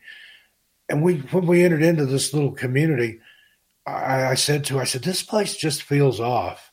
There's something here. I'm getting this weird deja vu, or there's something about this place. I didn't have any phone reception. The carrier I was with at the time, I could not get a signal. And we drove through this little town, and I'm just like, everything felt strange. Well, the name of the place was Yacolt, Yacolt. And when I got back out of there, did some research, sure enough, there's been all kinds of strange happenings there. And the Yacolt, the very name itself, and I can't remember the tribe, but it means Valley of the Fire Demon in the whatever the indigenous people's language is there.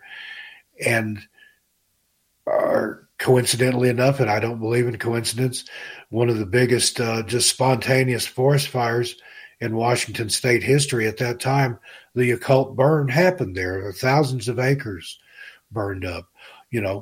A forest fire in the Valley of the Fire Demon, who would have figured?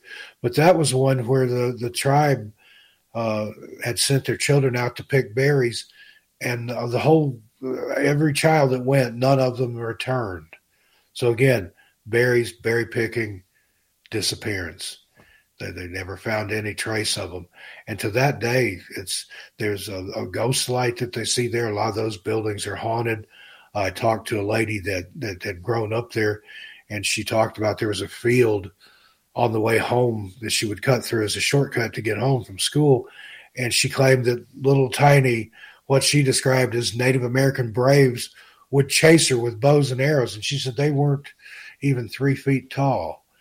And there's across from the old train depot there's a restaurant used to be called the Whistle Stop. I think that lady retired due to illness or passed away or something. That place was strange. She lived up above it, and I was in there. We were the only ones there besides the owner and the cook, and I went to wash my hands, and I don't know why I did this. It was totally unlike me. But when I got ready to leave the restroom, I flicked the light off and then I started to open the door. Well, the door wouldn't open, and there was no lock on it. And I'm like pulling, like, okay, somebody's holding the door on me. And I heard kids laughing. Well, I turned the light back on. By then, when I pulled the door, it opened. I went out, and when the lady brought our food to the table, I said, "Is that your kids playing a joke on me?" And she said, "No, those are the ghost children." She said, "I don't have any kids." She said, "But I hear those kids running up and down the back stairs after dark." But I heard children laughing, at least 2 kids, it sounded like a boy and a girl, giggling. So is that some of those native children that disappeared and never came back? Never know. But the whole town is like that. And I said, the minute I went in there, this feels off. Steve Stockton from Missing Persons Mysteries. When we come back, we'll get to some of your questions and more stories from Steve on the people who just mysteriously vanish into thin air. Spaced Out Radio with me, Dave Scott, and our guest, Steve Stockton, continues right after this. Stay tuned.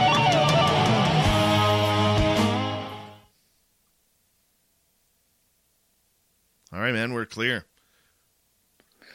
All right. We're peaking at 294 right now. Good deal. Good crowd. See a lot of my folks in here from Missing Persons Mysteries, my other channel, 13 Past Midnight. And a friend of yours, Thin Lizzie Borden, she's going to be doing tarot reading, or tarot and oracle cards over there Friday night. Yep. We did it before and it was very successful. She's coming back this Friday at 7 Mountain, 6 Pacific to do oracle and tarot card readings. Really looking forward to that. But she is an amazing lady. Her and Gary both. Gary's like my little brother. Gary has an incredible beard. He does. And Thin Lizzie, she's amazing. She's amazing. I hope both her and Gary make it to Vegas this year. I'm working on it. I've talked to my girlfriend. She's never been to Vegas. If she can, if we can get all our vectors lined up, I think I'm going to plan on coming. Just even if I have to come without her. But my daughter just moved to Vegas. It's around the end of November, the beginning of Christmas. I lived there for about 10 years. I've still got some good friends and stuff there. And told you on the phone the other day, it's a nice place to visit, but I wouldn't want to live there again. It'll chew you up and spit you out, man. Absolutely. Absolutely. It's and I saw you're going to be at the Golden Nugget down on Fremont Street. That's the fun part of downtown up there, the Fremont Street experience, those older places. That was the original Vegas. The Strip didn't happen until the 40s when Bugsy Siegel opened the Flamingo. But that's not far from the Mob Museum, and there's some good tours out there. Of course, you got Zach Bagans' Haunted Museum. And between all too early mornings and way too late nights, putting out fires and firing off new ideas, you deserve to be rewarded for growing your business. That's why American Express Blue Business Plus gives you 2 times membership rewards points on your first $50,000 in purchases per year. It's rewards that make running your business even more rewarding. Terms apply. Learn more at americanexpress.com/blue-business-plus. Amex Blue Business Plus. Built for business by American Express. Mary redeemed a $50,000 cash prize playing Chumba Casino this year. I was only playing for fun, so winning this was a dream come true. Chumba Casino is America's #1 social casino experience. It's serious fun. With over 80 casino-style games to choose from, you too could win life-changing amounts of cash. Be like Mary. Log on to ChumbaCasino.com and give them a whirl. That's ChumbaCasino.com. No purchase necessary. Void where prohibited by law. 18+. Terms and conditions apply. See website for details. The voice in the preceding commercial was not the actual voice of a winner. That's new since I moved from there. I've got to go check that out. Yeah, I haven't been there yet. We're going to be doing. We got a great weekend planned for our fans, May 19th through 21st for our 2nd annual fan party. We're going to be starting it off on the Friday night. So everybody who gets the VIP package from us, we have 2 packages. $60 for one if you want to attend, and $100 if you want the VIP, which comes with a swag bag and everything. And so we're going to have a VIP get together on the Friday night, And then on Saturday, there's going to be we got our entire crew coming. So there's going to be like 6 or 7 hours worth of YouTube live broadcast, because we're going to have a bunch of special guests like yourself and a bunch of UFO people and a bunch of cryptid people, and we're trying to build up on the paranormal side a little bit there. And so we're going to have that get together, and then afterwards, for people who want, they can head out to a Skywatch outside of town, and so that'll be good. Out on the extraterrestrial highway out there. Yeah, they've changed that around. When I lived out there, I've been as close as you can get to Area 51, and back then Freedom Ridge was a place to go, but they've annexed that now and made it a part of the complex, and you can't get up there anymore. Freedom Ridge isn't free. How ironic is that? Yeah, no kidding. The closest you can get now is Tickaboo Peak. Mm-hmm. And so that Saturday is going to be very busy. And then Sunday, a bunch of us are going to get together and play some poker. And other people will be able to do whatever they want. And then, a lot of people will be heading home on the Sunday due to having to work on Monday. But it'll be a great weekend of hanging out, getting autographs and pictures and all sorts of stuff. Sounds fun.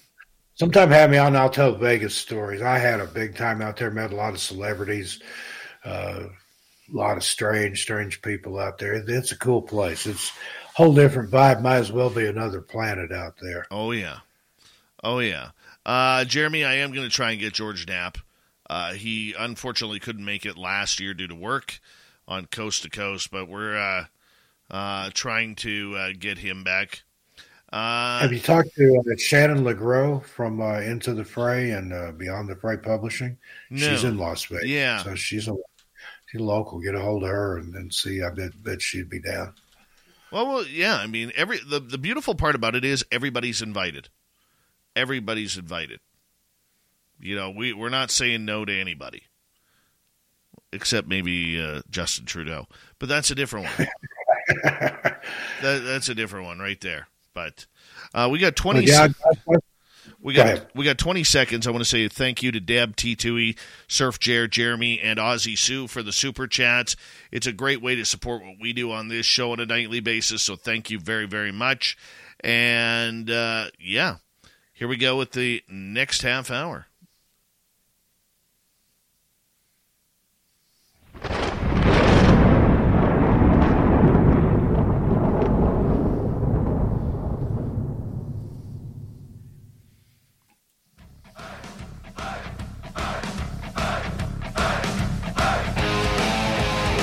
We pass the halfway point of Spaced Out Radio tonight. Thank you so much for joining us. My name is Dave Scott. Very much appreciate earning your listening ears. I want to remind you that if you've missed portions of this show or others, check out our free archives by going to youtube.com/Spaced Out Radio. Do old Davey the favor, hit that subscribe button. Our website is spacedoutradio.com. We have a plethora of features for you. Rock out to Bumblefoot, read the Newswire, check out our swag as well. Follow us on Twitter at Spaced Out Radio, Instagram at Spaced Out Radio Show, and on TikTok at Spaced Out Radio. For the final time tonight, Steve Stockton from Missing Persons Mysteries on YouTube is here. And Steve, we say thank you so much for joining us tonight. And, let's look, before we get to some audience questions, 2022, what is your favorite story of strangeness this year? Just in general, or having to do with missing people? General. Yeah, let's go in general. Oh man, there's just so many, and I'm into the weird side of things too. That's why my other channel, 13 Past Midnight, is we covered the paranormal over there. I can't think of any one in particular right off the top of my head that I like more than any. I love it all, man. To quote Patton, he's talking about war, but God help me, I do love it so. And trying to think here, that put me on the hot seat on that one. I hadn't planned on that question, but there was I don't know if it was a new thing or not, but covered some a case out here, Chaco Canyon, or not Chaco Canyon, Chokecherry Canyon, which is just a few miles from here where I live. There was a famous or infamous murder there back in the 70s. One time it's kind of a rite of passage here for the high school kids to go out and roll one of the Native Americans. I'm right in the edge of the Navajo Nation reservation, the Diné people they prefer to be called. And these kids took it a little far with this guy and ended up taking his life. And being Caucasians, they just kind of got a slap on the wrist. And one of the Navajo medicine men, the Diné shaman, said, "Oh, no, that's not going to happen." And he put a curse on these three boys, and every one of them, within a short amount of time, died a mysterious paranormal type death. And you have that out here. I'm really looking forward to digging into this area when the weather warms up, because I'm close to a lot of UFO activity. Dulce Base isn't too far. Roswell site, the Aztec crash site is nearby. And then here in Farmington, where I live, one of the most biggest or most infamous big UFO sightings that I'd never heard of. Then Lizzie's husband, Gary, turned me on to it. Right here in Farmington back in, I think it was 1950, there was, I believe it was 100 silver craft and one red one that flew up and down the Animas River for 2 days. The Animas River is just right down the hill here. I've been down there. And it's one of those that was a part of Project Blue Book and just kind of got lost in the shuffle and only recently came to light because of FOIAs and stuff. But I'm right here. I can't wait to look into that. But there's shapeshifters out here. There's skinwalkers. I'm close to the Four Corners area. Plan on going to the Superstition Mountains in Arizona. If there's regular ghost towns out here, and I believe even those ghost towns, they call them that because there's no people there, but I think there's ghosts in the ghost towns, and all kinds of stuff out here in the desert. It's like, because I've lived in the Mojave before, but this is a different type of desert out here. It's they filmed westerns and things out here and in Utah and things, and it's I'm loving it. It's a whole different vibe than the Pacific Northwest. And I pretty much creepy crawled every area out there that you could go. I've been to Mount Rainier several times, been to Yakima, and I had a meet and greet up there at a haunted train depot that was now a coffee shop. Stayed in a 114-year-old church that was haunted that had been turned into Airbnb. And I have a big time. I love it all, man. Just let me ask you then, what's your favorite paranormal case that you've heard this year? Oh, goodness. You like me, you hear so many, it's hard to pick. It is. It's a terrible question to ask a host who deals with this subject on a nightly basis. I would say favorite paranormal story or supernatural type story this year would probably be the child in Montana that went missing for a couple of days. The boy had really weirded out bug eyes when they found him, and they found him in a cabin. They found him in a cabin. Yeah, I'd forgotten about that one, that was even this year. But yeah, they found him it was like a shed outside a cabin. He was either in or on a grass catcher for a lawnmower, and he was talking and chattering to either to himself or to something that they couldn't see.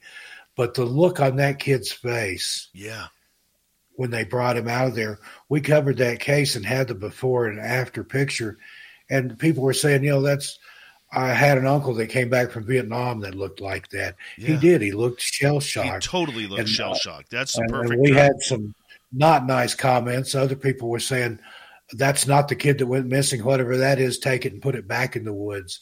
That's a changeling. That's something else. And the thing that got me, if you look at that picture where they're taking him out of the woods and they've got him on the stretcher and he's bug-eyed, even his hair looks different. His entire countenance changed. But he's wearing those little onesies, little footy pajamas thing. His feet aren't even dirty or that dirty or torn up or anything. And this was a kid that supposedly walked for miles across like a couple of mountain ranges and, all this rough terrain and in mud and the great outdoors and everything. Something took that kid and dropped him off. Whether it was a human that abducted him and then decided, I'm going to get caught, or this isn't worth the trouble, or whether it was a Sasquatch, but that kid has seen some stuff, and that's a nice way of saying it. And once again, that's in an area that is highly populated with mountain lions, highly populated with bears. Okay, that would be coming out of hibernation a little bit earlier because it happened just before springtime, as winter turns to spring. And like Duke says from World Bigfoot Radio in the chat room, he had that 1,000-foot stare, and he did. And I'm going to see if I can find it here real quick. Yeah, I mean, it was that was just strange. And to me, it reminded me of the case that we talked about earlier down in North Carolina with that young lad who was taken by or kept comfort by a giant teddy bear. I mean, we're talking these kids were relatively the same age, same size, and on this boy that was found in Montana, I mean, there was no scratches, there was no markings on him. I mean, the child, considering the weather conditions, should have been weather beaten. He should have been cold. He should have been close to hypothermia, but he wasn't. This is a child that can't make a fire. Maybe smart enough to, when he was in that cabin or that electrical booth to find something to put over him if he was cold. But that's about it, Steve. Yeah, I found this here. Let me see if I can get it open to where I can. Riker Webb was the little boy's name. That's right. He was survived Montana wilderness inside shed, 2 miles from home. Survived 2 days alone in the Montana wilderness. 3 years old. Now his feet are dirty, but they're not. They didn't look like he's. I don't know if you can. You can't really see it on my camera, Bear, but just search for Riker Webb and look at the picture of him. And there's when we did it, our thumbnail had the before and after picture of the kid. Here it is. I don't know if you can see. Yeah, it was.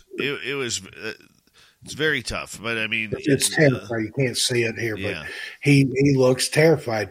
It does not look like the same kid, and he's bug-eyed and his.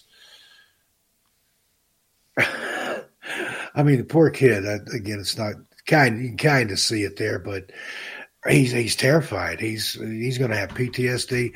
I would love to hear what kind of stories he'll tell when he's older, if he remembers. I agree. Steve, we have just under 14 minutes. We've got 8 questions from our audience.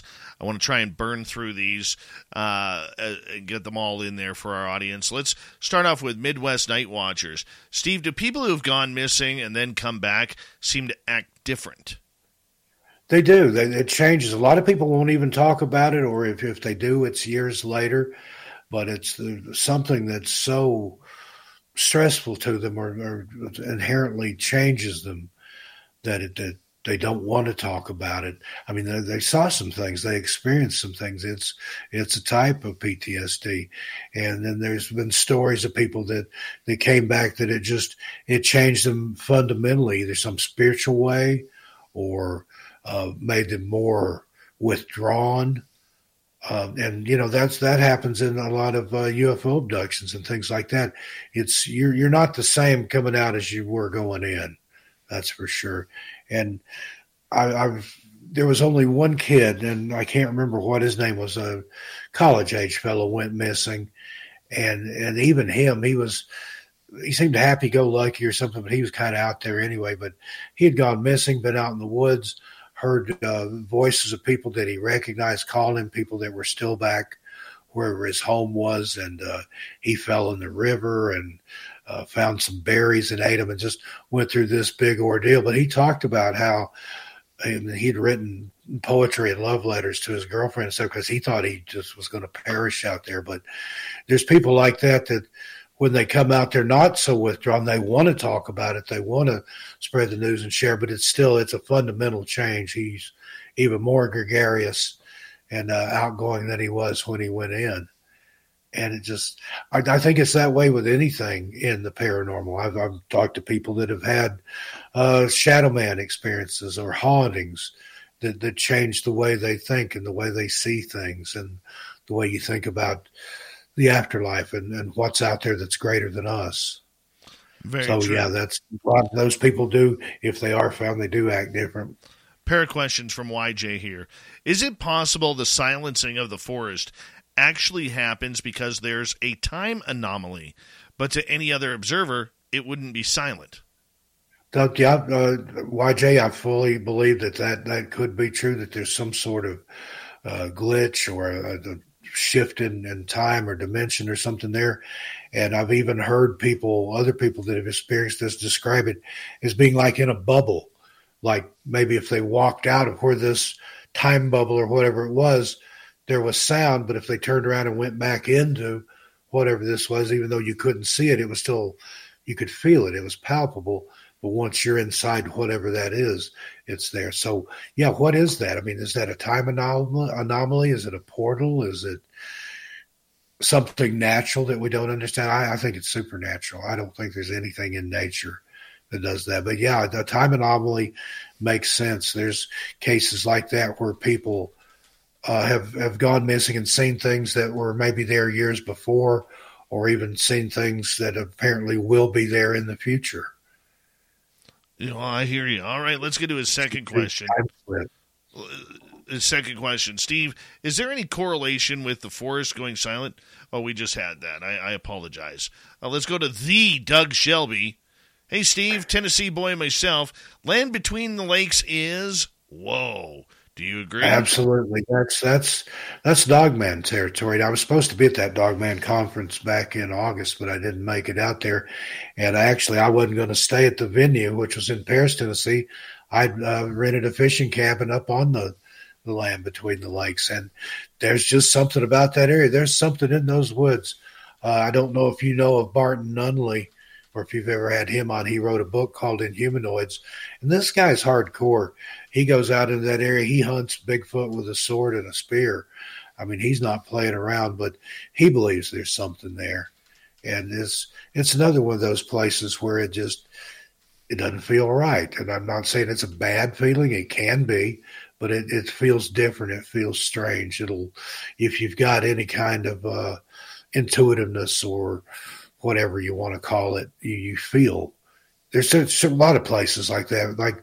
Like when I went into Yakult for the first time, I felt that place. Oh, yeah, there's a lot at Crater Lake, Midnight Watchers.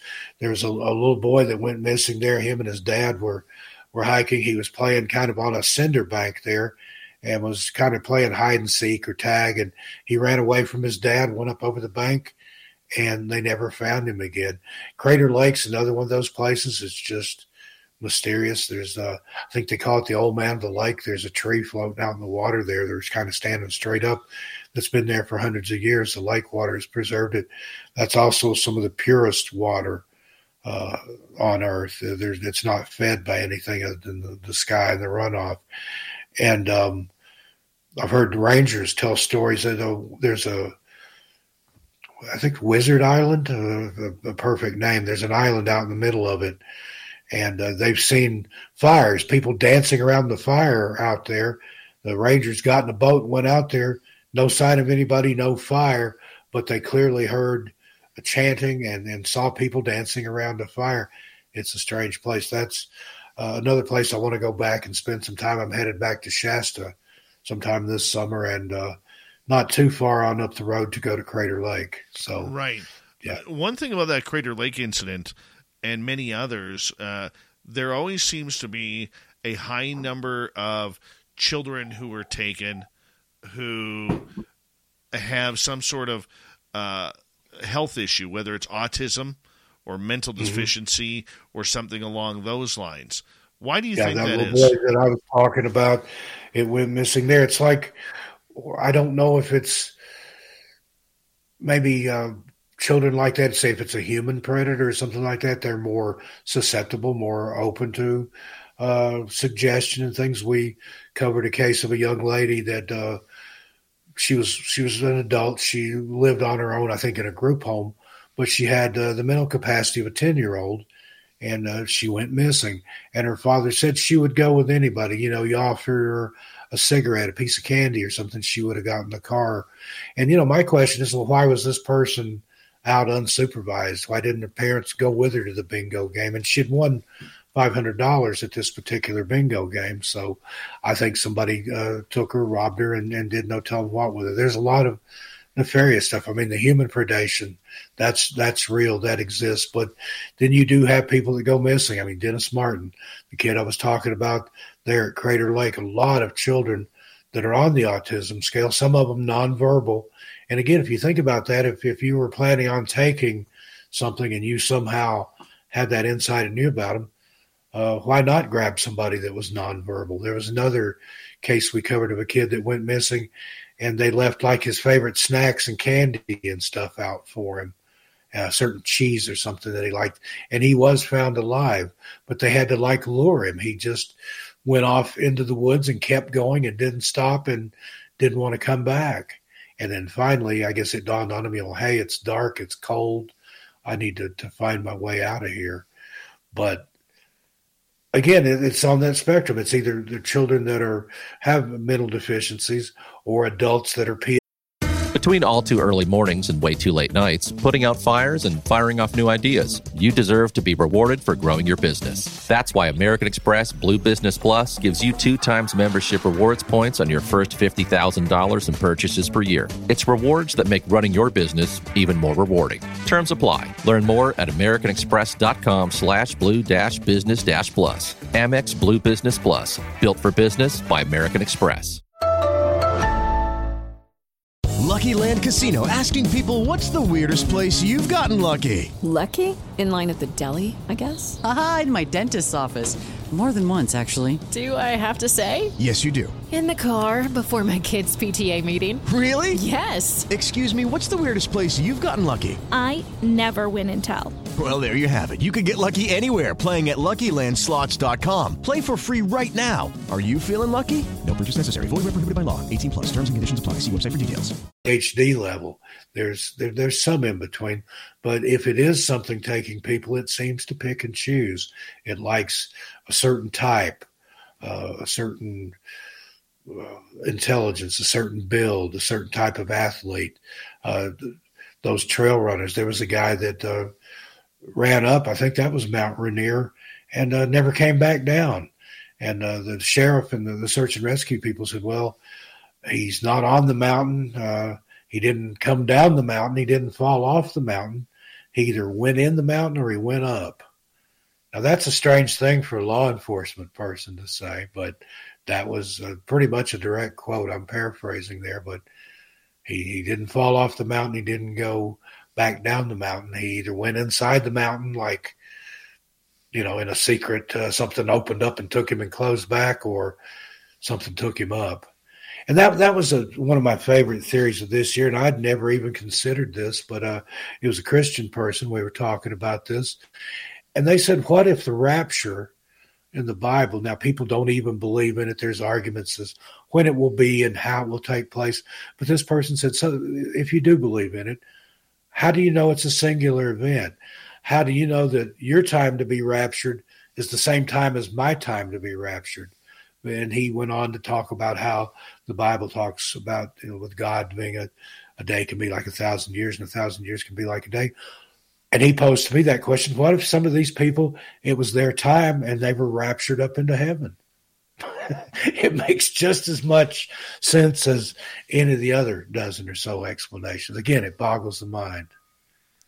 Let's get to another question here. This one from Candy, new listener to our show. Thank you so much for tuning us in, Candy, tonight. Do you think the random balls of light being seen by people in forests are carrying beings like Bigfoot and Dogman, etc., from other dimensions, or maybe are connected to beings from Satanic Nap? Again, I don't know. I've seen, depending on where it is, they call them different things. I've seen ghost lights. I've seen spook lights. I've seen fairy lights. Some of them will lead you out of the woods, and then others have led people astray. I knew a guy that was hunting in the Smokies, and this was back before it was a park, following somebody that he thought was another hunter with a lantern, and he walked off about a 12-foot bluff because he watched the lantern bob across it, but it was a fairy light. I've seen the Brown Mountain lights in North Carolina. I've seen those several times. There's no explanation for them. And people, oh, it's a train headlight, it's a car headlight. People in those hills were seeing those lights before cars were ever up there. And it's go there at night and look at them, and then go back and look at them in the daytime where you saw those lights. It's like sheer cliff faces. Because the first time I was there, like, that looks like somebody with a lantern running through the woods. And then I stayed all night. And the next morning when I got up, I could see there's no way anybody could even be in there, let alone running. And I think it could be, something that could explain how Bigfoot's able to appear and disappear, or like I was saying earlier, maybe they have the ability to vibrate at a different frequency that we can or can't see. 2 minutes, 2 questions left. This one from Candy, follow-up. Do any missing people ever remember and tell what happened to them? Yeah, we get those cases where, again, like they remembered they were in a place where the sun never set, but they were gone maybe 2 or 3 days where the sun, obviously in our time and in where we are, arose and set. And then the obverse of that, there was a man who had only been missing a few hours, yet he saw the sun rise and set 2 or 3 times. He thought he'd been missing for days. So, yeah, there are people that have those experiences, Candy. And come and check out my channel. We've got all kinds of stuff like that over there. Very true. Final question for you from Brown Dwarf. Mm-hmm. Steve, have you ever investigated a possible changeling case? Other than Riker Webb that we were just talking about there, not to my knowledge, but I've read about some. There's some cases in England, Scotland, Wales, Ireland, those places. It was a real thing back at the time. Like I said, when the Fae was basically a religion to those people, there were stories of changelings and people finding that their baby had been replaced by a hybrid. And that was part of the reason the Fae folk took human babies, was because their bloodline is weak. And then you get off into people comparing it to the Nephilim and all this stuff. But it's if you look at Riker Webb, that kid was different. He changed, that's for sure. Now, whether he's a changeling or not, that's not for me to say. But that's one that would come close to that, Brown Dwarf. He's my buddy out in L.A. I love Brown Dwarf. 20 seconds. Let everybody know where they can find Missing Persons Mysteries. It's here on YouTube, Missing Persons and Mysteries. My other channel, 13 Past Midnight. My books are available on Amazon. I've got Strange Things in the Woods, Just What It Sounds Like. My Strange World, which is autobiographical account of just some of my paranormal experiences. And then I've got National Park Mysteries and Disappearances series, volumes 1, 2, and 3. Same kind of stuff we cover on the channel, but we can go into more detail and in-depth in the books because of YouTube and things you can't say. That's right. Our good friend Steve Stockton from Missing Persons Mysteries. Hit subscribe on his channel today. We love him around here. Happy New Year, Steve. Coming up next. See you a little further on down the trail. Swamp Dwellers up next to kick off hour number 3 on Spaced Out Radio. Night, everybody. Thank you. Tell your pets I said hi. My little catchphrases there that people love to hear. See you further on down the trail and tell your animals I said hi. That's awesome, buddy. Hey, I really appreciate you coming got on. T-shirts with that on it. People made their own T-shirts. And Edna, I don't think she's here tonight. She's one of my regulars. She's got a sweatshirt that says Steve Stockton is my spirit animal. Quickly well, here. My spirit animal is Keith Richards, so there you go. Quickly here before you go, Horror Realm is asking about the girl in West Virginia. I know they found her butt on her body, but they think the 2 guys that were with her. I'm not understanding this one. I'm not sure which case you're referring to there. Or but, body.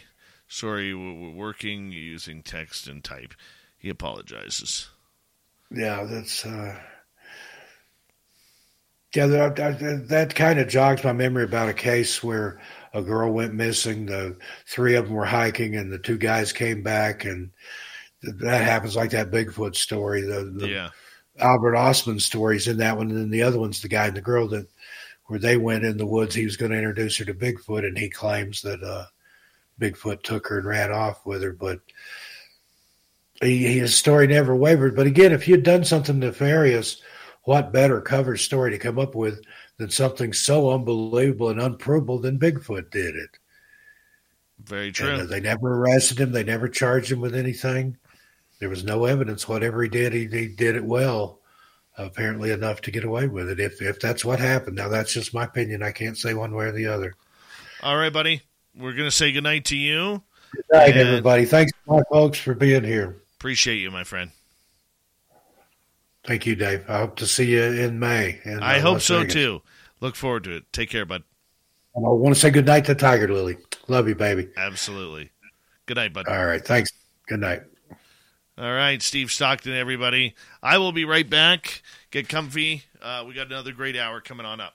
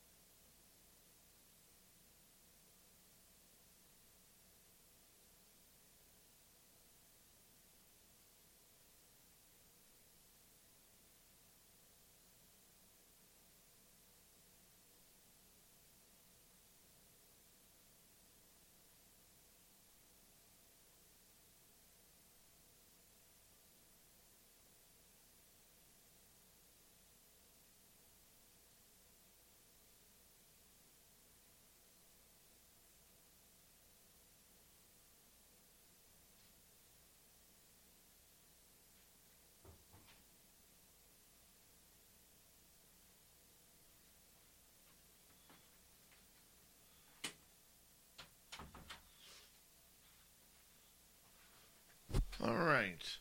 I am back. Terry, I see you. You bring your camera up a little bit because all I got is your chin. There you go. Perfect. Perfect. You look perfect. What a great turnout tonight, everyone. Thank you so much. Fantastic turnout. Very much appreciate it. Want to say a big thank you to My Flock, a hat trick of Super Chats by Horror Realm, Ozzy Sue, Jeremy, Surf Jer, T2E, and Deb. Thank you so much. It's a great way to support what we do on this show on a nightly basis. So thank you so much. Very much appreciated. Very much. Here we go, hour number 3.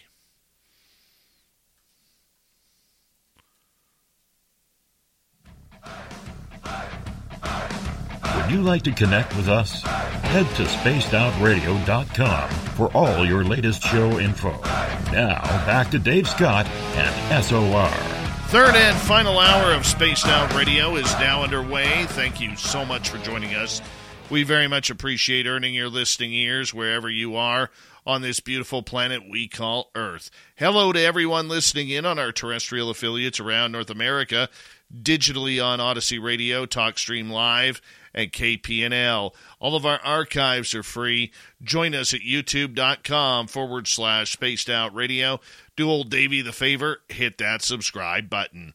The Desert Clam has set the password for tonight in the SOR Space Travelers Club.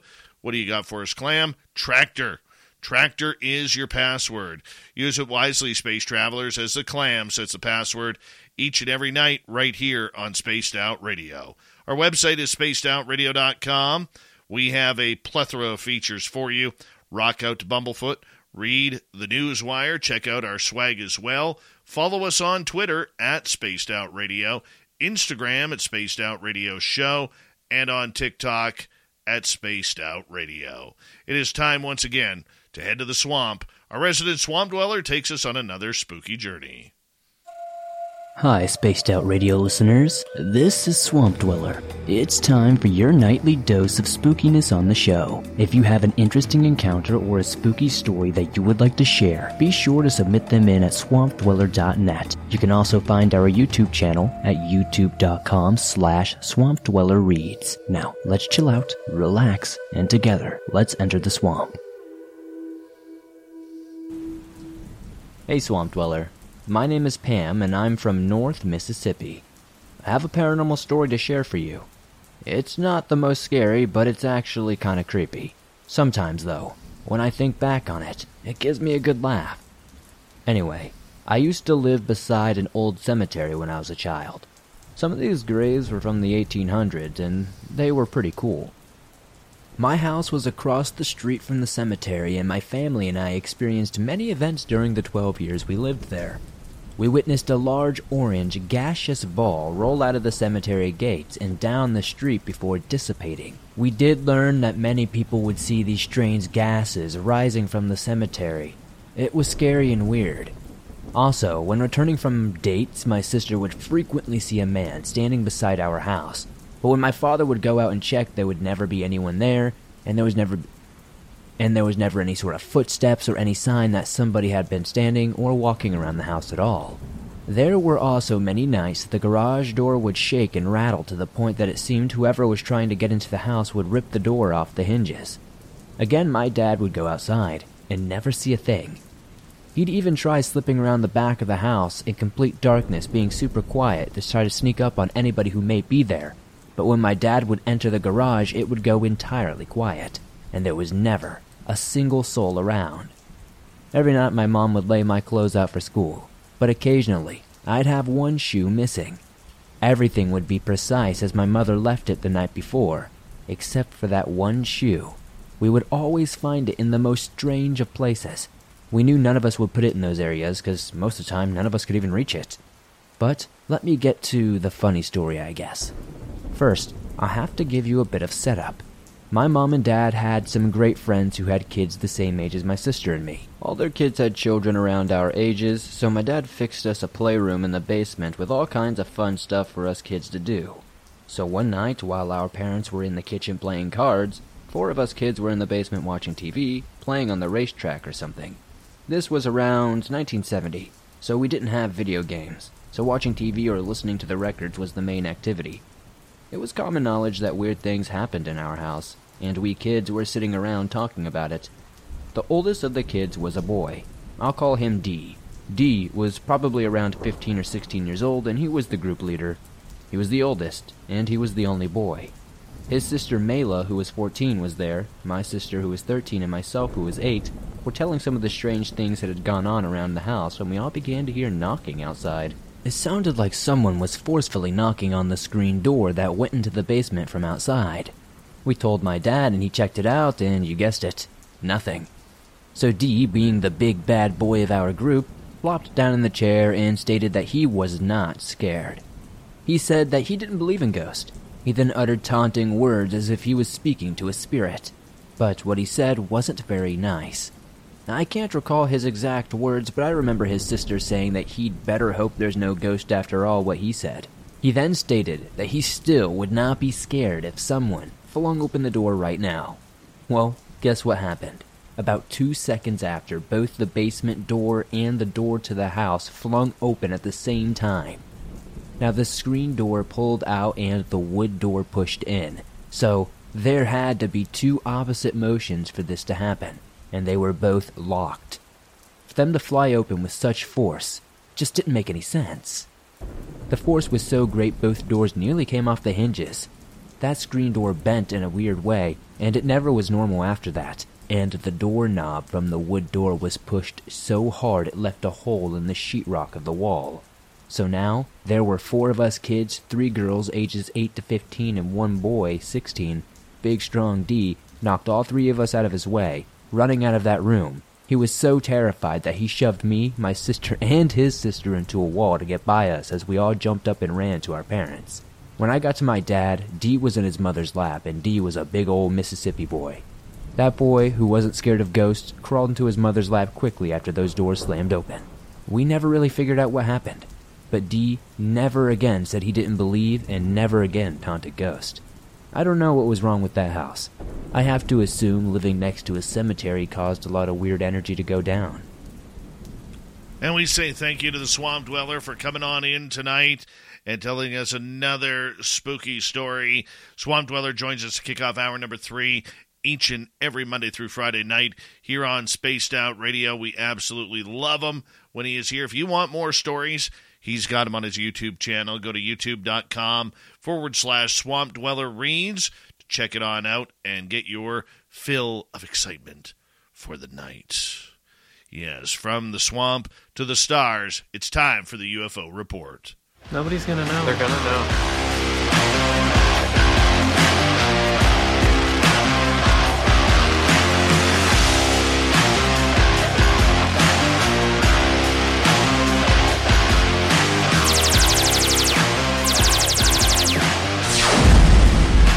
Filling in for an injured and ailing little Timmy Senor, who we call the Timbit around here, Terry Hall rejoins us for tonight. And Terry, your hair is looking immaculate, your mustache is looking fantastic, and your chin hair is very Elizondo-ish, and we absolutely love you here, man. How you doing? Doing good, my neighbor from the north. How are you this evening? I am good. The snow is starting to fall once again, which is always nice, but it's warm here.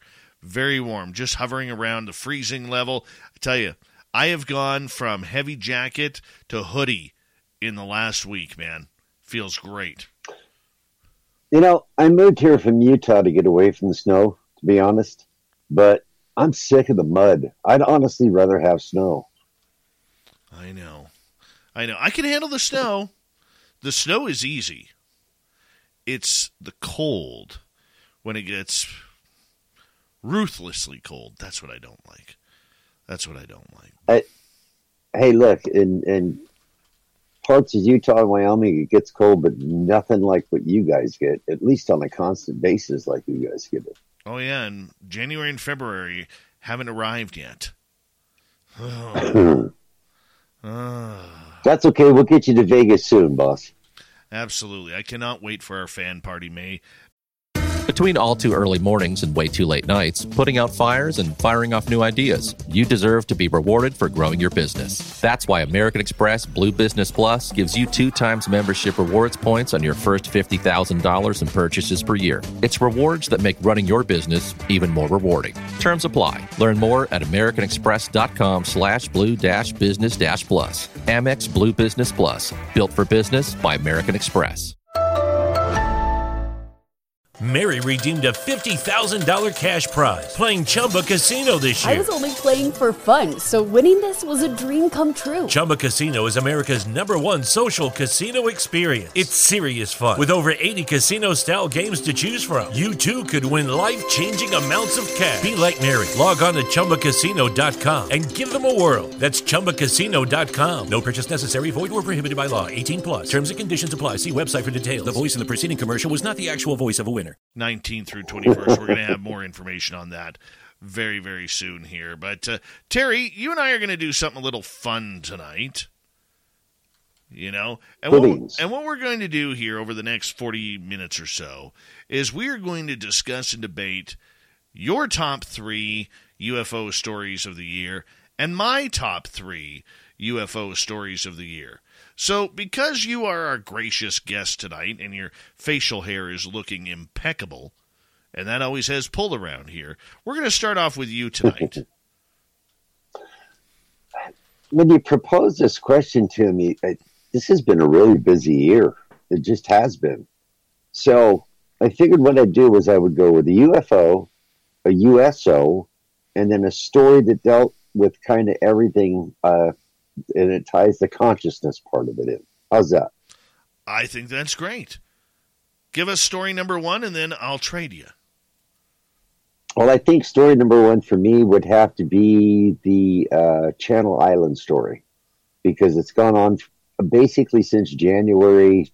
The last report I believe we had was in October of the commercial pilots reporting UFOs. And actually, with Ben Hansen's help, we got the tapes from the towers, and they weren't just keeping it to themselves anymore. They're actually reporting these things on a pretty consistent basis, and it's not just there in the Channel Islands. It's everywhere from New York. The New York Times just did a piece on it a few days ago on the uptick of sightings all over New York, Wisconsin, all the way across the United States, and of course Canada as well.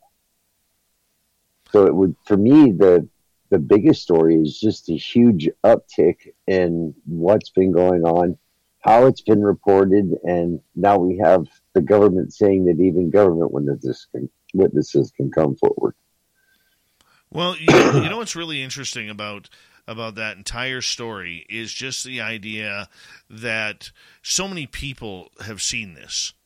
And even though this is still going on, there is some sort of debate as to whether or not this has become a hoax, a giant government hoax, a UFO hoax that gotten into the media that's convinced people like Ben Hansen that this is true. But there's a lot of people out there, Terry, that are saying that this Wisconsin sighting is one of the best we've ever had. True. And going to the hoax part of it, do you think that's why in the new government documents that they were kind of more or less specific about being off-world technologies? What if they were Area 51 technologies? Well, I think that's why they were being more specific with them, saying specifically off-world technology rather than terrestrial stuff that may get exposed. I mean, nobody expected the SR-72 to show up to an air show to show it off to China, but it was there.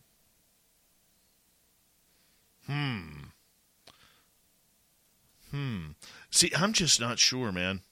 I'm not sure about this one.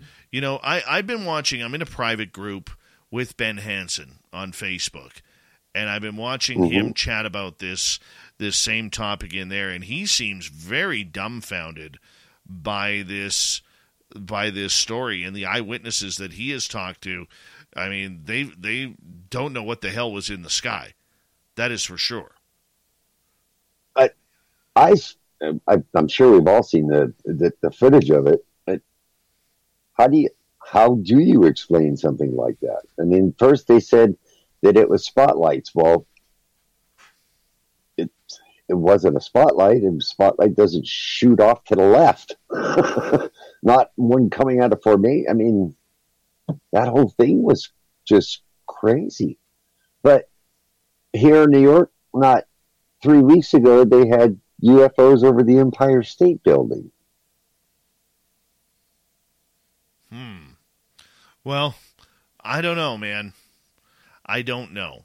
And sometimes I don't know is the best answer that we can have. I'm going to move on to my number 1 story of this year, and I'm going to call it The Embarrassment of NASA.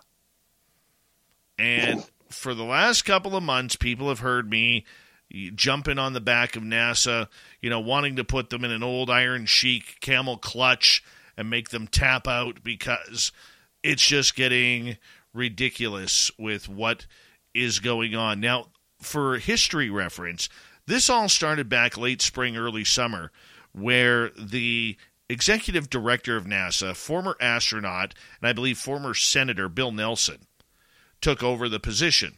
And during one of his first press conferences that he had, out of nowhere, he starts talking about UFOs and the fact that he believes we are not alone, and that he has talked to numerous Navy pilots who have had encounters with UFOs, and he's read hundreds of reports of this and says NASA needs to start digging in and looking into this.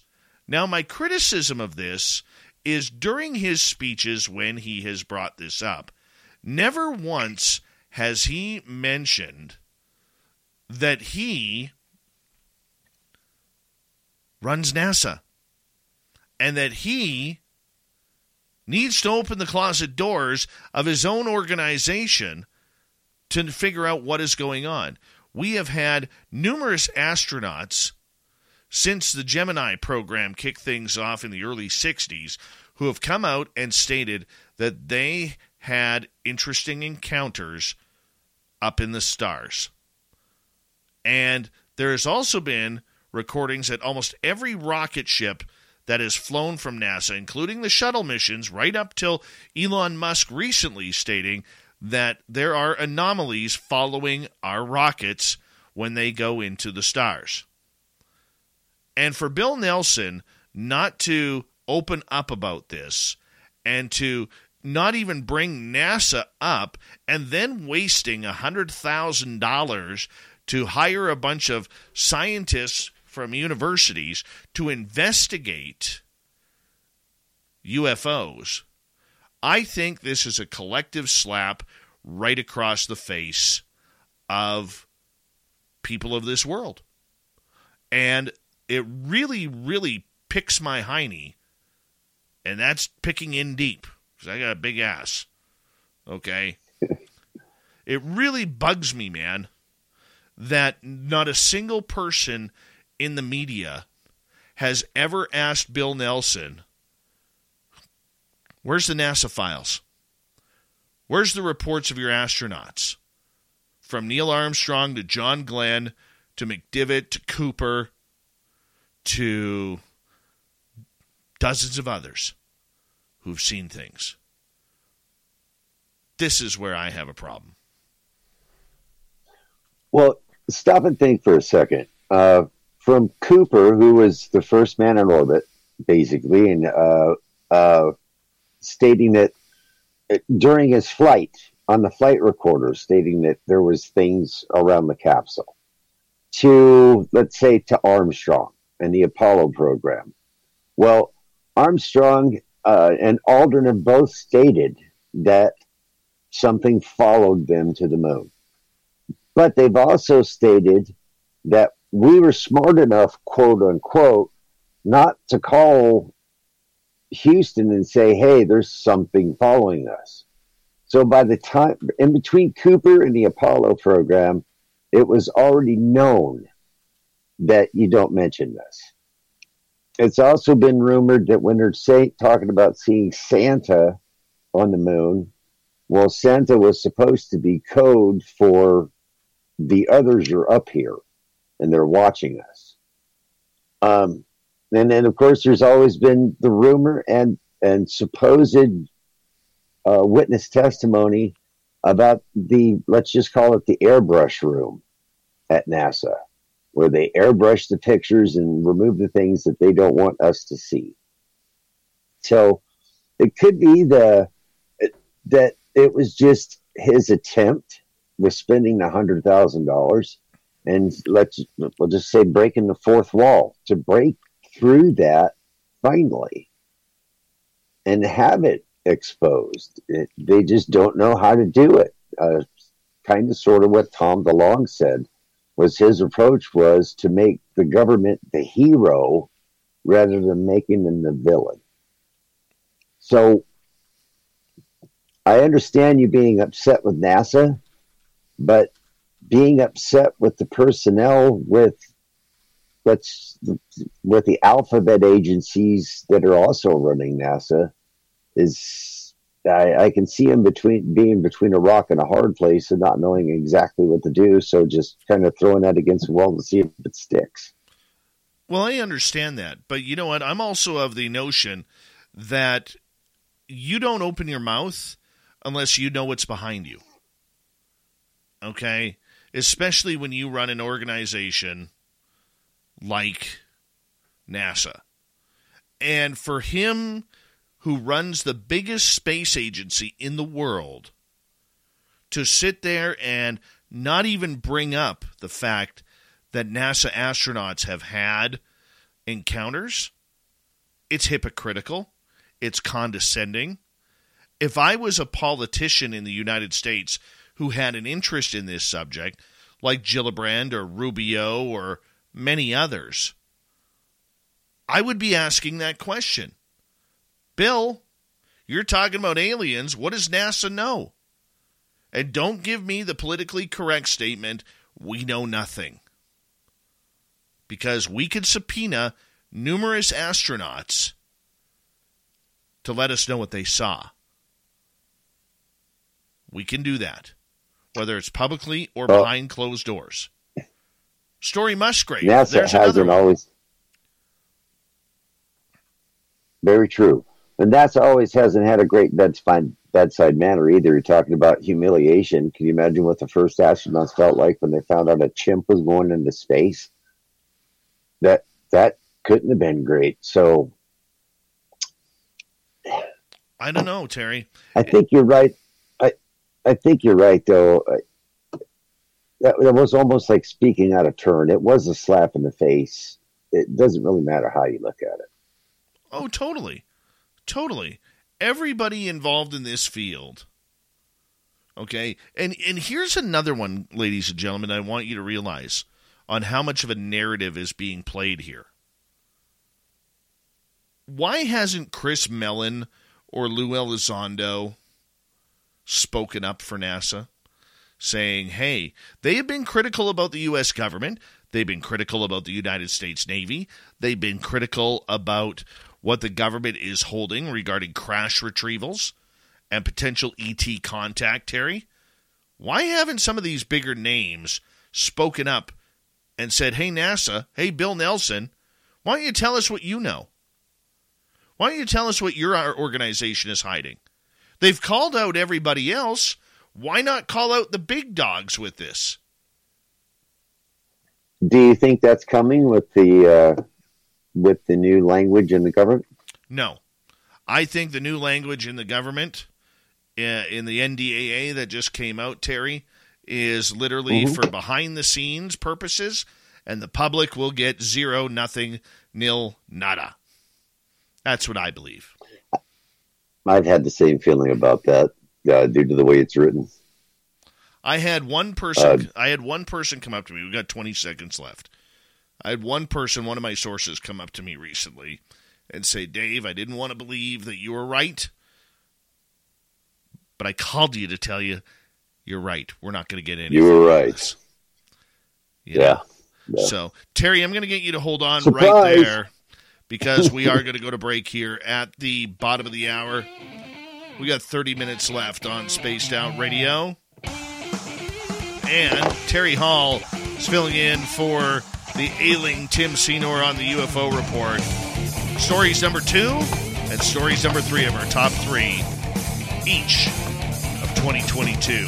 Stay tuned. Spaced Out Radio continues right after this.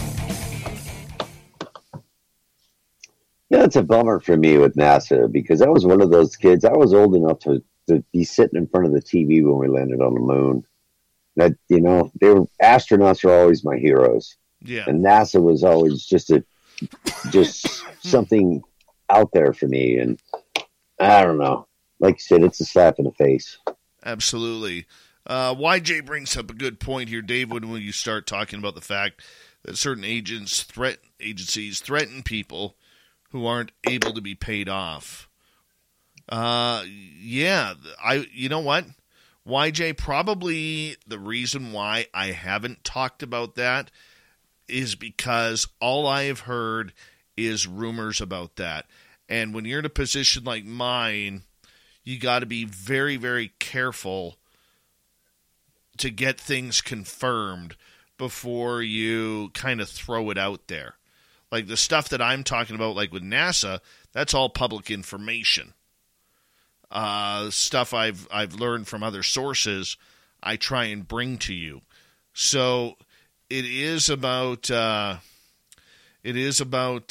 very, very slick road that you have to take. Okay, it's hard to vet that kind of information too, and where you got to look when you're vetting that kind of information can get you in trouble. Oh yeah, I'm not so worried about the getting in trouble. I just want to try and be as factual as possible to our audience. You know what I'm saying? Like there's a lot of people in this field who have no problem over speaking on a number of different topics that can get highly controversial and highly conspiratorial. Now, I'm not saying it isn't happening because, like you, YJ, and others, I've heard those stories. I've heard them. And, but there's a difference between hearing them and finding out actual facts about them.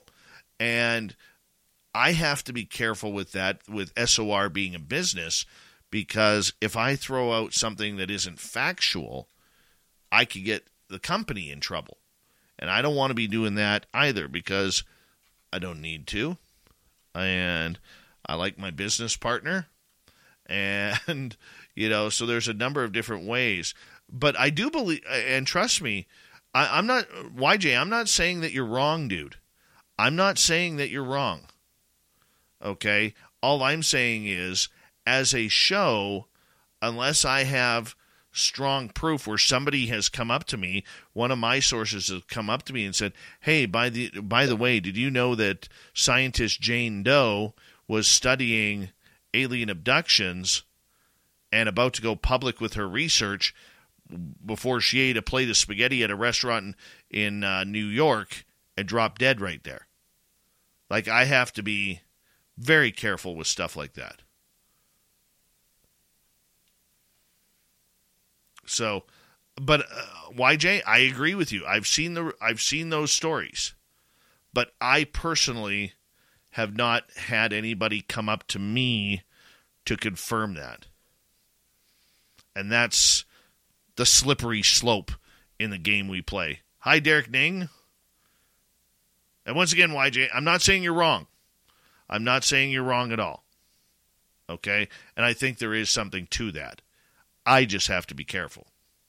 Not for my own safety, but just for factual evidence. Data Derivations, how are you? Good to see you. That's what makes you the best journalist in the field, Dave. Well, there's better than me out there. There is. Once I can do this, see, here's the thing, people. And I've said this to Terry.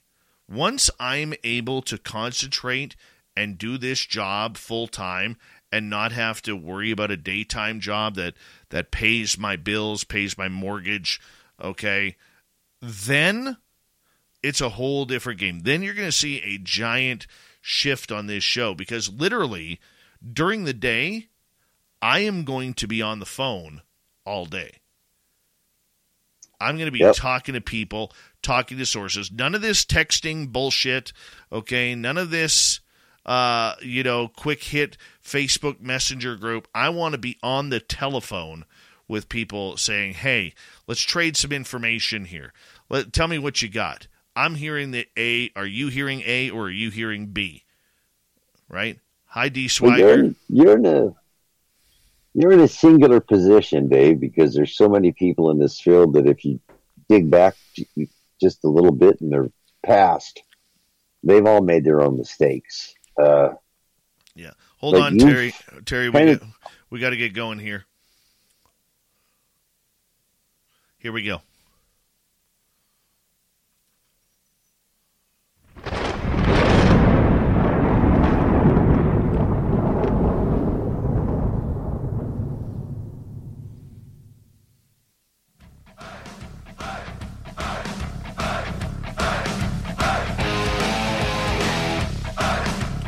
We've rounded third. We're heading for home tonight on Spaced Out Radio. Good to have you with us.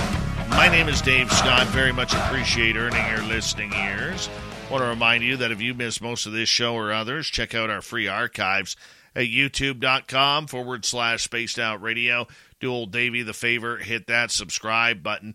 Our website is spacedoutradio.com. We have a plethora of features for you. Rock out to Bumblefoot, read the Newswire, check out our swag as well.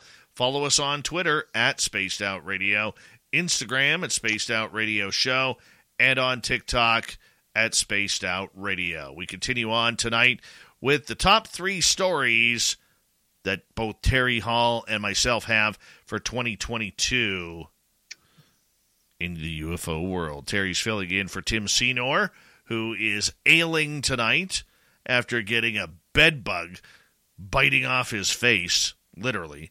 I'm not even joking about that. That's what kind of makes it funny. But Terry, thank you so much. So much for joining us, my man. How are you? I'm doing wonderful. Yeah, it was in his sleep. He woke up like that. Oh, I know. All right, what's your story number 2 here? Okay, so we covered the air. Let's cover the water. In October of this year, I believe it was the Oklahoma. My apologies, I don't have my notes. Between all too early mornings and way too late nights, putting out fires and firing off new ideas, you deserve to be rewarded for growing your business. That's why American Express Blue Business Plus gives you 2 times membership rewards points on your first $50,000 in purchases per year. It's rewards that make running your business even more rewarding. Terms apply. Learn more at americanexpress.com/blue-business-plus. Amex Blue Business Plus. Built for business by American Express. Lucky Land Casino, asking people, what's the weirdest place you've gotten lucky? Lucky? In line at the deli, I guess? Aha, in my dentist's office. More than once, actually. Do I have to say? Yes, you do. In the car before my kids' PTA meeting. Really? Yes. Excuse me, what's the weirdest place you've gotten lucky? I never win and tell. Well, there you have it. You can get lucky anywhere, playing at LuckyLandSlots.com. Play for free right now. Are you feeling lucky? No purchase necessary. Void where prohibited by law. 18+. Terms and conditions apply. See website for details. In front of me, which is a nuclear submarine that was patrolling in the South China Sea, had a collision underwater that injured 11 sailors, and they actually had to go to the repair docks in Guam. It was it didn't breach the hull, but it was one heck of an accident. I remember that story. I forgot about that one. See, I don't know whether that was UFOs or Megalodon. You and your sharks, Dave. Terry, I'm telling you right now, man, this is why I tell people don't go in the ocean. All right? When a submarine... the giant bloop.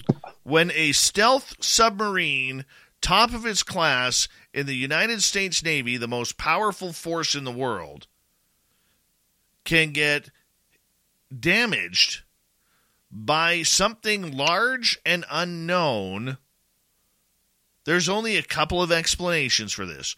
It's a Kraken, which, by the way, other submarines have been attacked before by large squid-like Kraken.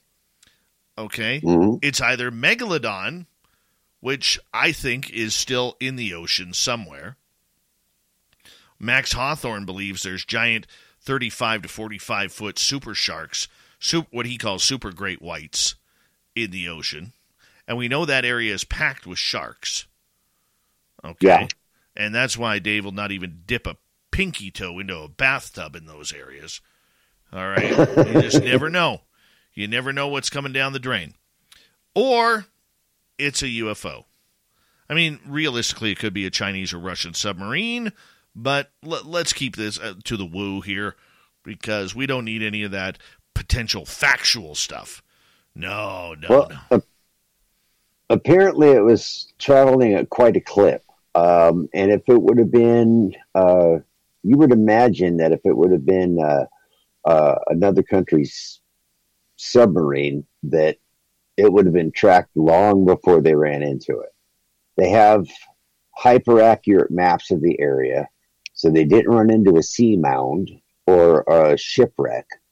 So, I mean, there is the giant bloop in the ocean. They were tracking that great white. It disappeared in very deep water, and they heard the loudest and deepest sound that's ever been recorded. They still don't know what made that sound.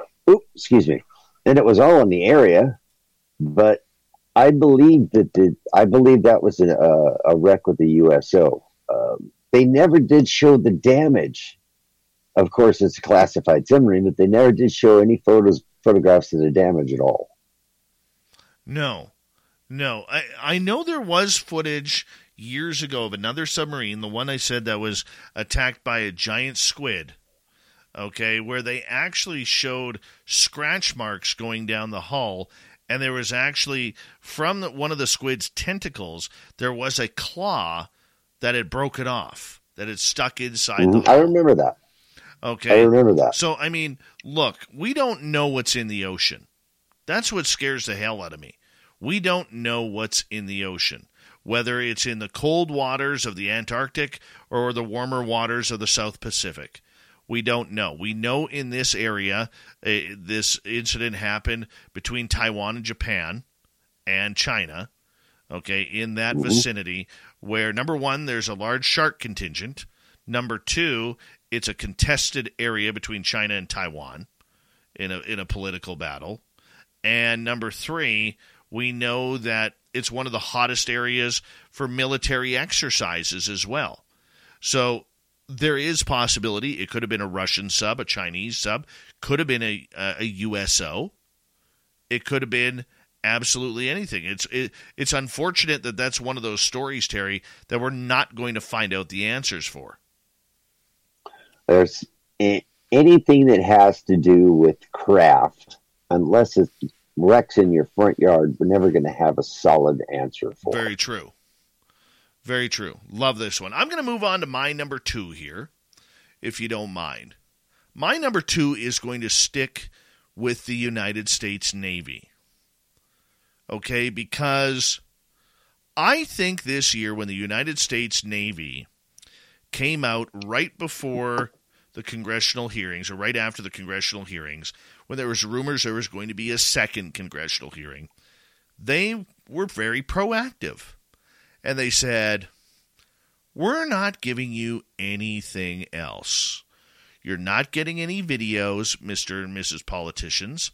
You're not getting any information from us. We are done with this topic, and you can basically take UFOs and shove it. We're done. We don't need to provide anything to you. Now, what's scary about that is the military is supposed to be the protector of the people. It's not supposed to be its own entity. Okay? And when you have a military that is stating, we're not giving you anything, I am very surprised that this, maybe if it wasn't UFOs, it would be different.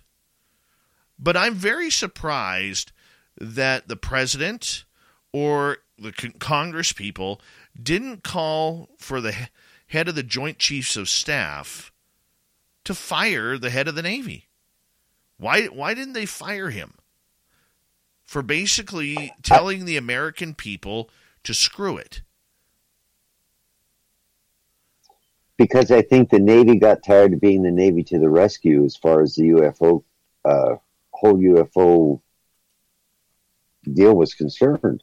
You were looking at the Navy to their aviators, and the Navy are sailors. I think it was the Navy's attempt to get the Air Force to become proactive in this, because they should be and they haven't been. Maybe they overstepped it and said, we're not giving you anything, which I don't agree with. I'm like you. I come from a military family. My family served our country. There were secrets that all of them kept, but they were more secrets about things that go boom rather than things that go zip across the sky. And for them to completely shut everything out, of course, just like you said, it's wrong. I agree. I was really surprised when I heard that, and honestly angry when I heard that. You should have been. Every American should have been. Here's the other thing that we have to remember, Terry. Okay? This is something that's 5 years in the making. When Lou Elizondo and Chris Mellon joined the Stars Academy, and they presented the 3 videos of UFOs, Elizondo had to sign off on those under the direction of Chris Mellon. He had to sign off on those videos as drones. Because if he would have labeled them as UFOs or UAP, whatever you want to call them, they would have been put in the top secret list, those videos. Okay? Yeah. Now, or for congressional, like congressional use only. Here's the other slap in the face about that. The Stars Academy put their logo on United States Navy property. So when those videos hit the media, you didn't see property of the U.S. Navy. You saw property of this the Stars Academy of Arts and Science. Yes. That's theft. That is theft. Okay? No matter how you look at it, it's theft. And then we also heard after that Elizondo and Mellon were hauled in and almost got their top secret clearance taken away because of that rogue move. But here we go with the Navy, because those videos put the Navy on the hot seat. The whole 2004 incident with the USS Nimitz. And I think what happened is the Navy finally said, screw you guys. We are done. We are done. And in one way, I don't blame them. But in another way, if I was American, I would be calling my congressperson and saying, how do you let the United States Navy talk to you that way? They work for us. We don't work for the military-industrial complex. They work for us. Well, that's not what it feels like down here in the United States, Dave. I hear you there. Hey, the military-industrial complex was smart. They don't build an aircraft or a ship all in one city. They parse out the parts to every state. So when the Navy or the Air Force says, you want to cut our budget? Well, maybe we'll have to pull that plant, Mr. Congressman, out of your state and move it somewhere else. That's actually what happened with the Abrams tank. It's a very outdated platform. They said they don't need to build it anymore. However, if they cut production, it would shut 5 different cities down. Yeah. So they keep building them. Absolutely. All right, your third and final story here, my man. This one crosses continents, and it crosses the consciousness connection, and it crosses UFOs. And it happened to be my own personal deal. And your own personal deal, Dave.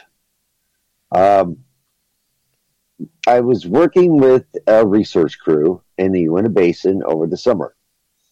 And we were having odd incidences happening all day at 11 minutes past the hour. Batteries dying, cameras going dead, all this kind of stuff.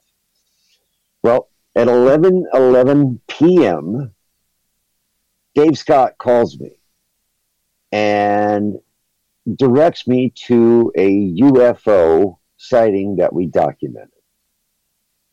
What is so crazy about the whole thing is Dave is about 1,800 miles away from me and could see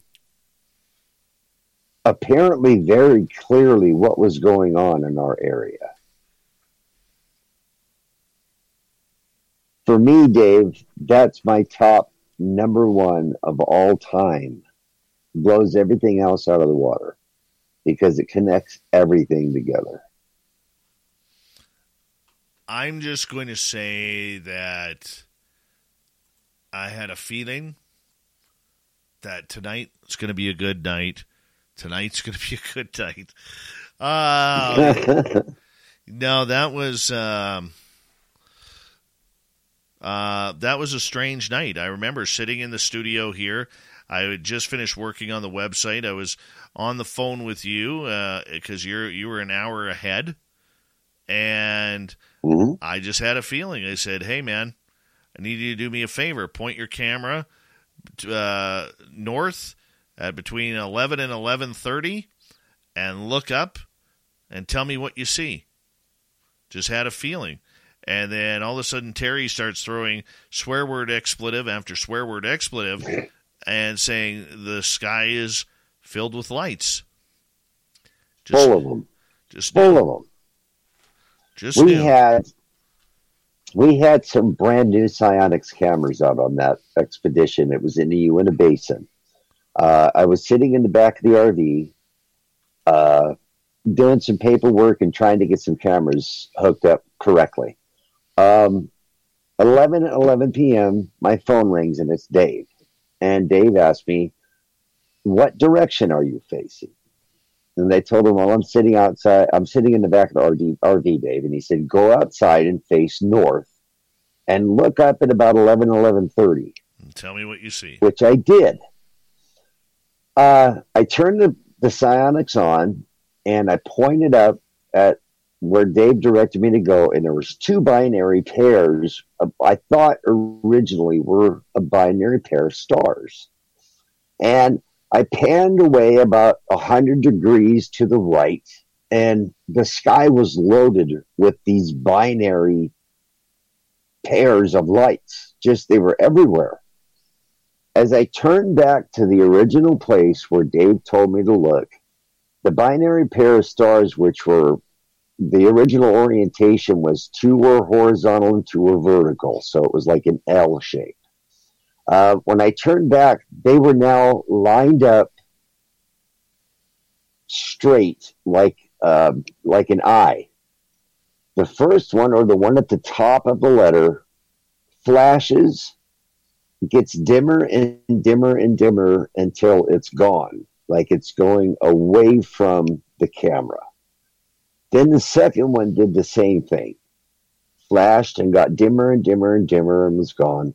The third and the fourth, all in about what would you say, Dave, about a 5-minute period, 4-minute period? Yeah, something like that. It was fairly extended, but we documented it on several cameras.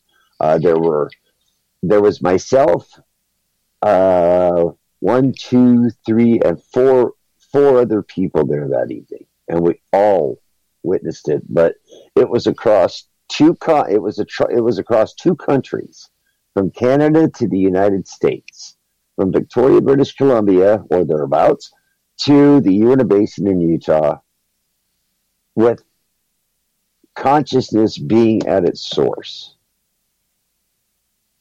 And to me, Dave, that's why I'm in this research part of this, aside of what happened to me physically, is the consciousness connection to all of this. And that, to me, Dave, proved it beyond a shadow of a doubt.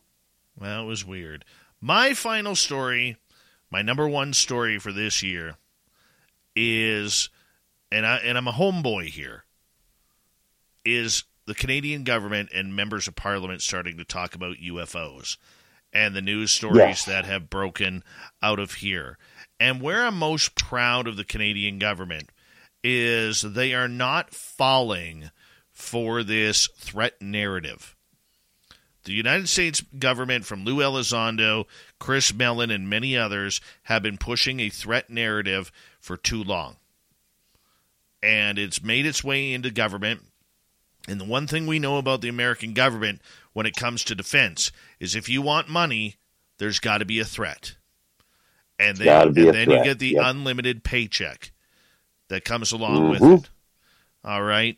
And the Canadian government and members of Parliament have come out, talked to scientists, talked to the Department of National Defense, and many other of our alphabet agencies, trying to figure out what are we going to do with those reports. They have suggested, the members of Parliament have suggested, that this topic needs to go under scientific review with an office that all reports are sent to and kept public. As long as they don't interfere with the relationship with NORAD and the NORAD agreement between the United States and Canada. And the other very interesting part about that got little to no play except on this show is that the Department of National Defense has told members of Parliament there is no threat narrative in Canadian skies or Canadian military training areas or over nuclear power facilities where unidentified flying objects have been recorded. So I think it's a brazen step and a brave step towards opening up this dialogue here in Canada. I don't think this subject is going to go very far with Justin Trudeau still in power because he has other interests in mind, even though he's been read into the subject since 2019. But the idea that they would, I don't want to say slap our American military friends in the face with this, but I would love for Tucker Carlson or somebody along those lines to come out and say, how come the Canadian Department of National Defense doesn't look at this as a threat? I would love for that to happen, and yet it hasn't, and it won't. And that's what's scary. But I want to give kudos to my number one story this year, the Canadian government looking at UFOs from a scientific perspective and not a threat to national security perspective. I think that's a highly mature response to what is going on, and let's hope that they continue that moving into 2023. Terry Hall, I want to say a big thank you for doing your top three and my top three. Great stories you picked. And I hope you felt the same about mine, even though they I did. I do. I surely do. Perfect. And a big thank you for filling in for an ailing little Timmy Senor on tonight's UFO Report, my man. Thanks for having me on. Glad I could help, Dave. All right, you stick around. We're going to get ready to say goodnight tonight as we say thank you to both Terry Hall and Swamp Dweller for making it a very interesting hour number 3 here on Spaced Out Radio. Thank you to Steve Stockton for coming on in and doing a great program on missing persons as well. We got Mr. Ron Bumblefoot Thal rocking in the background with Little Brother is Watching. Bumblefoot is the official music of Spaced Out Radio, rocking us in and out of every single show. Get your horns up for the guitar god himself. Special thanks to everybody listening in at home, at work, in your cars, wherever you may be. Thank you to everyone in our chat rooms tonight. YouTube, Twitch, LGAB, Facebook, Spreaker, the Space Travelers Club, and on Twitter at hashtag Spaced Out Radio.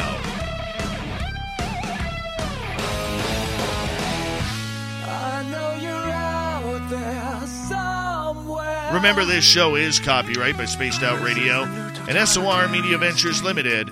Thank you so much for choosing to share your evening with us, because together, my friends, we're watching. We own the night. Mr. Bumblefoot, we need a favor. We need you to take us home.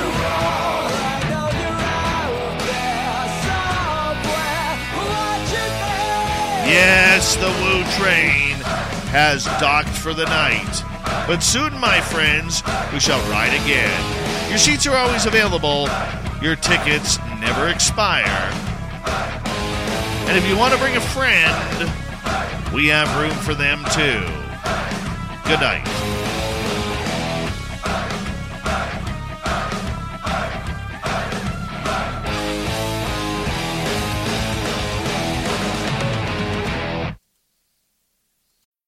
Between all too early mornings and way too late nights, putting out fires and firing off new ideas, you deserve to be rewarded for growing your business. That's why American Express Blue Business Plus gives you 2 times membership rewards points on your first $50,000 in purchases per year. It's rewards that make running your business even more rewarding. Terms apply. Learn more at americanexpress.com/blue-business-plus. Amex Blue Business Plus. Built for business by American Express.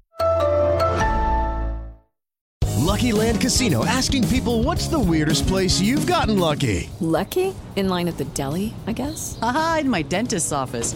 More than once, actually. Do I have to say? Yes, you do. In the car before my kids' PTA meeting. Really? Yes. Excuse me, what's the weirdest place you've gotten lucky? I never win and tell. Well, there you have it. You can get lucky anywhere, playing at LuckyLandSlots.com. Play for free right now. Are you feeling lucky? No purchase necessary. Void where prohibited by law. 18+. Terms and conditions apply. See website for details.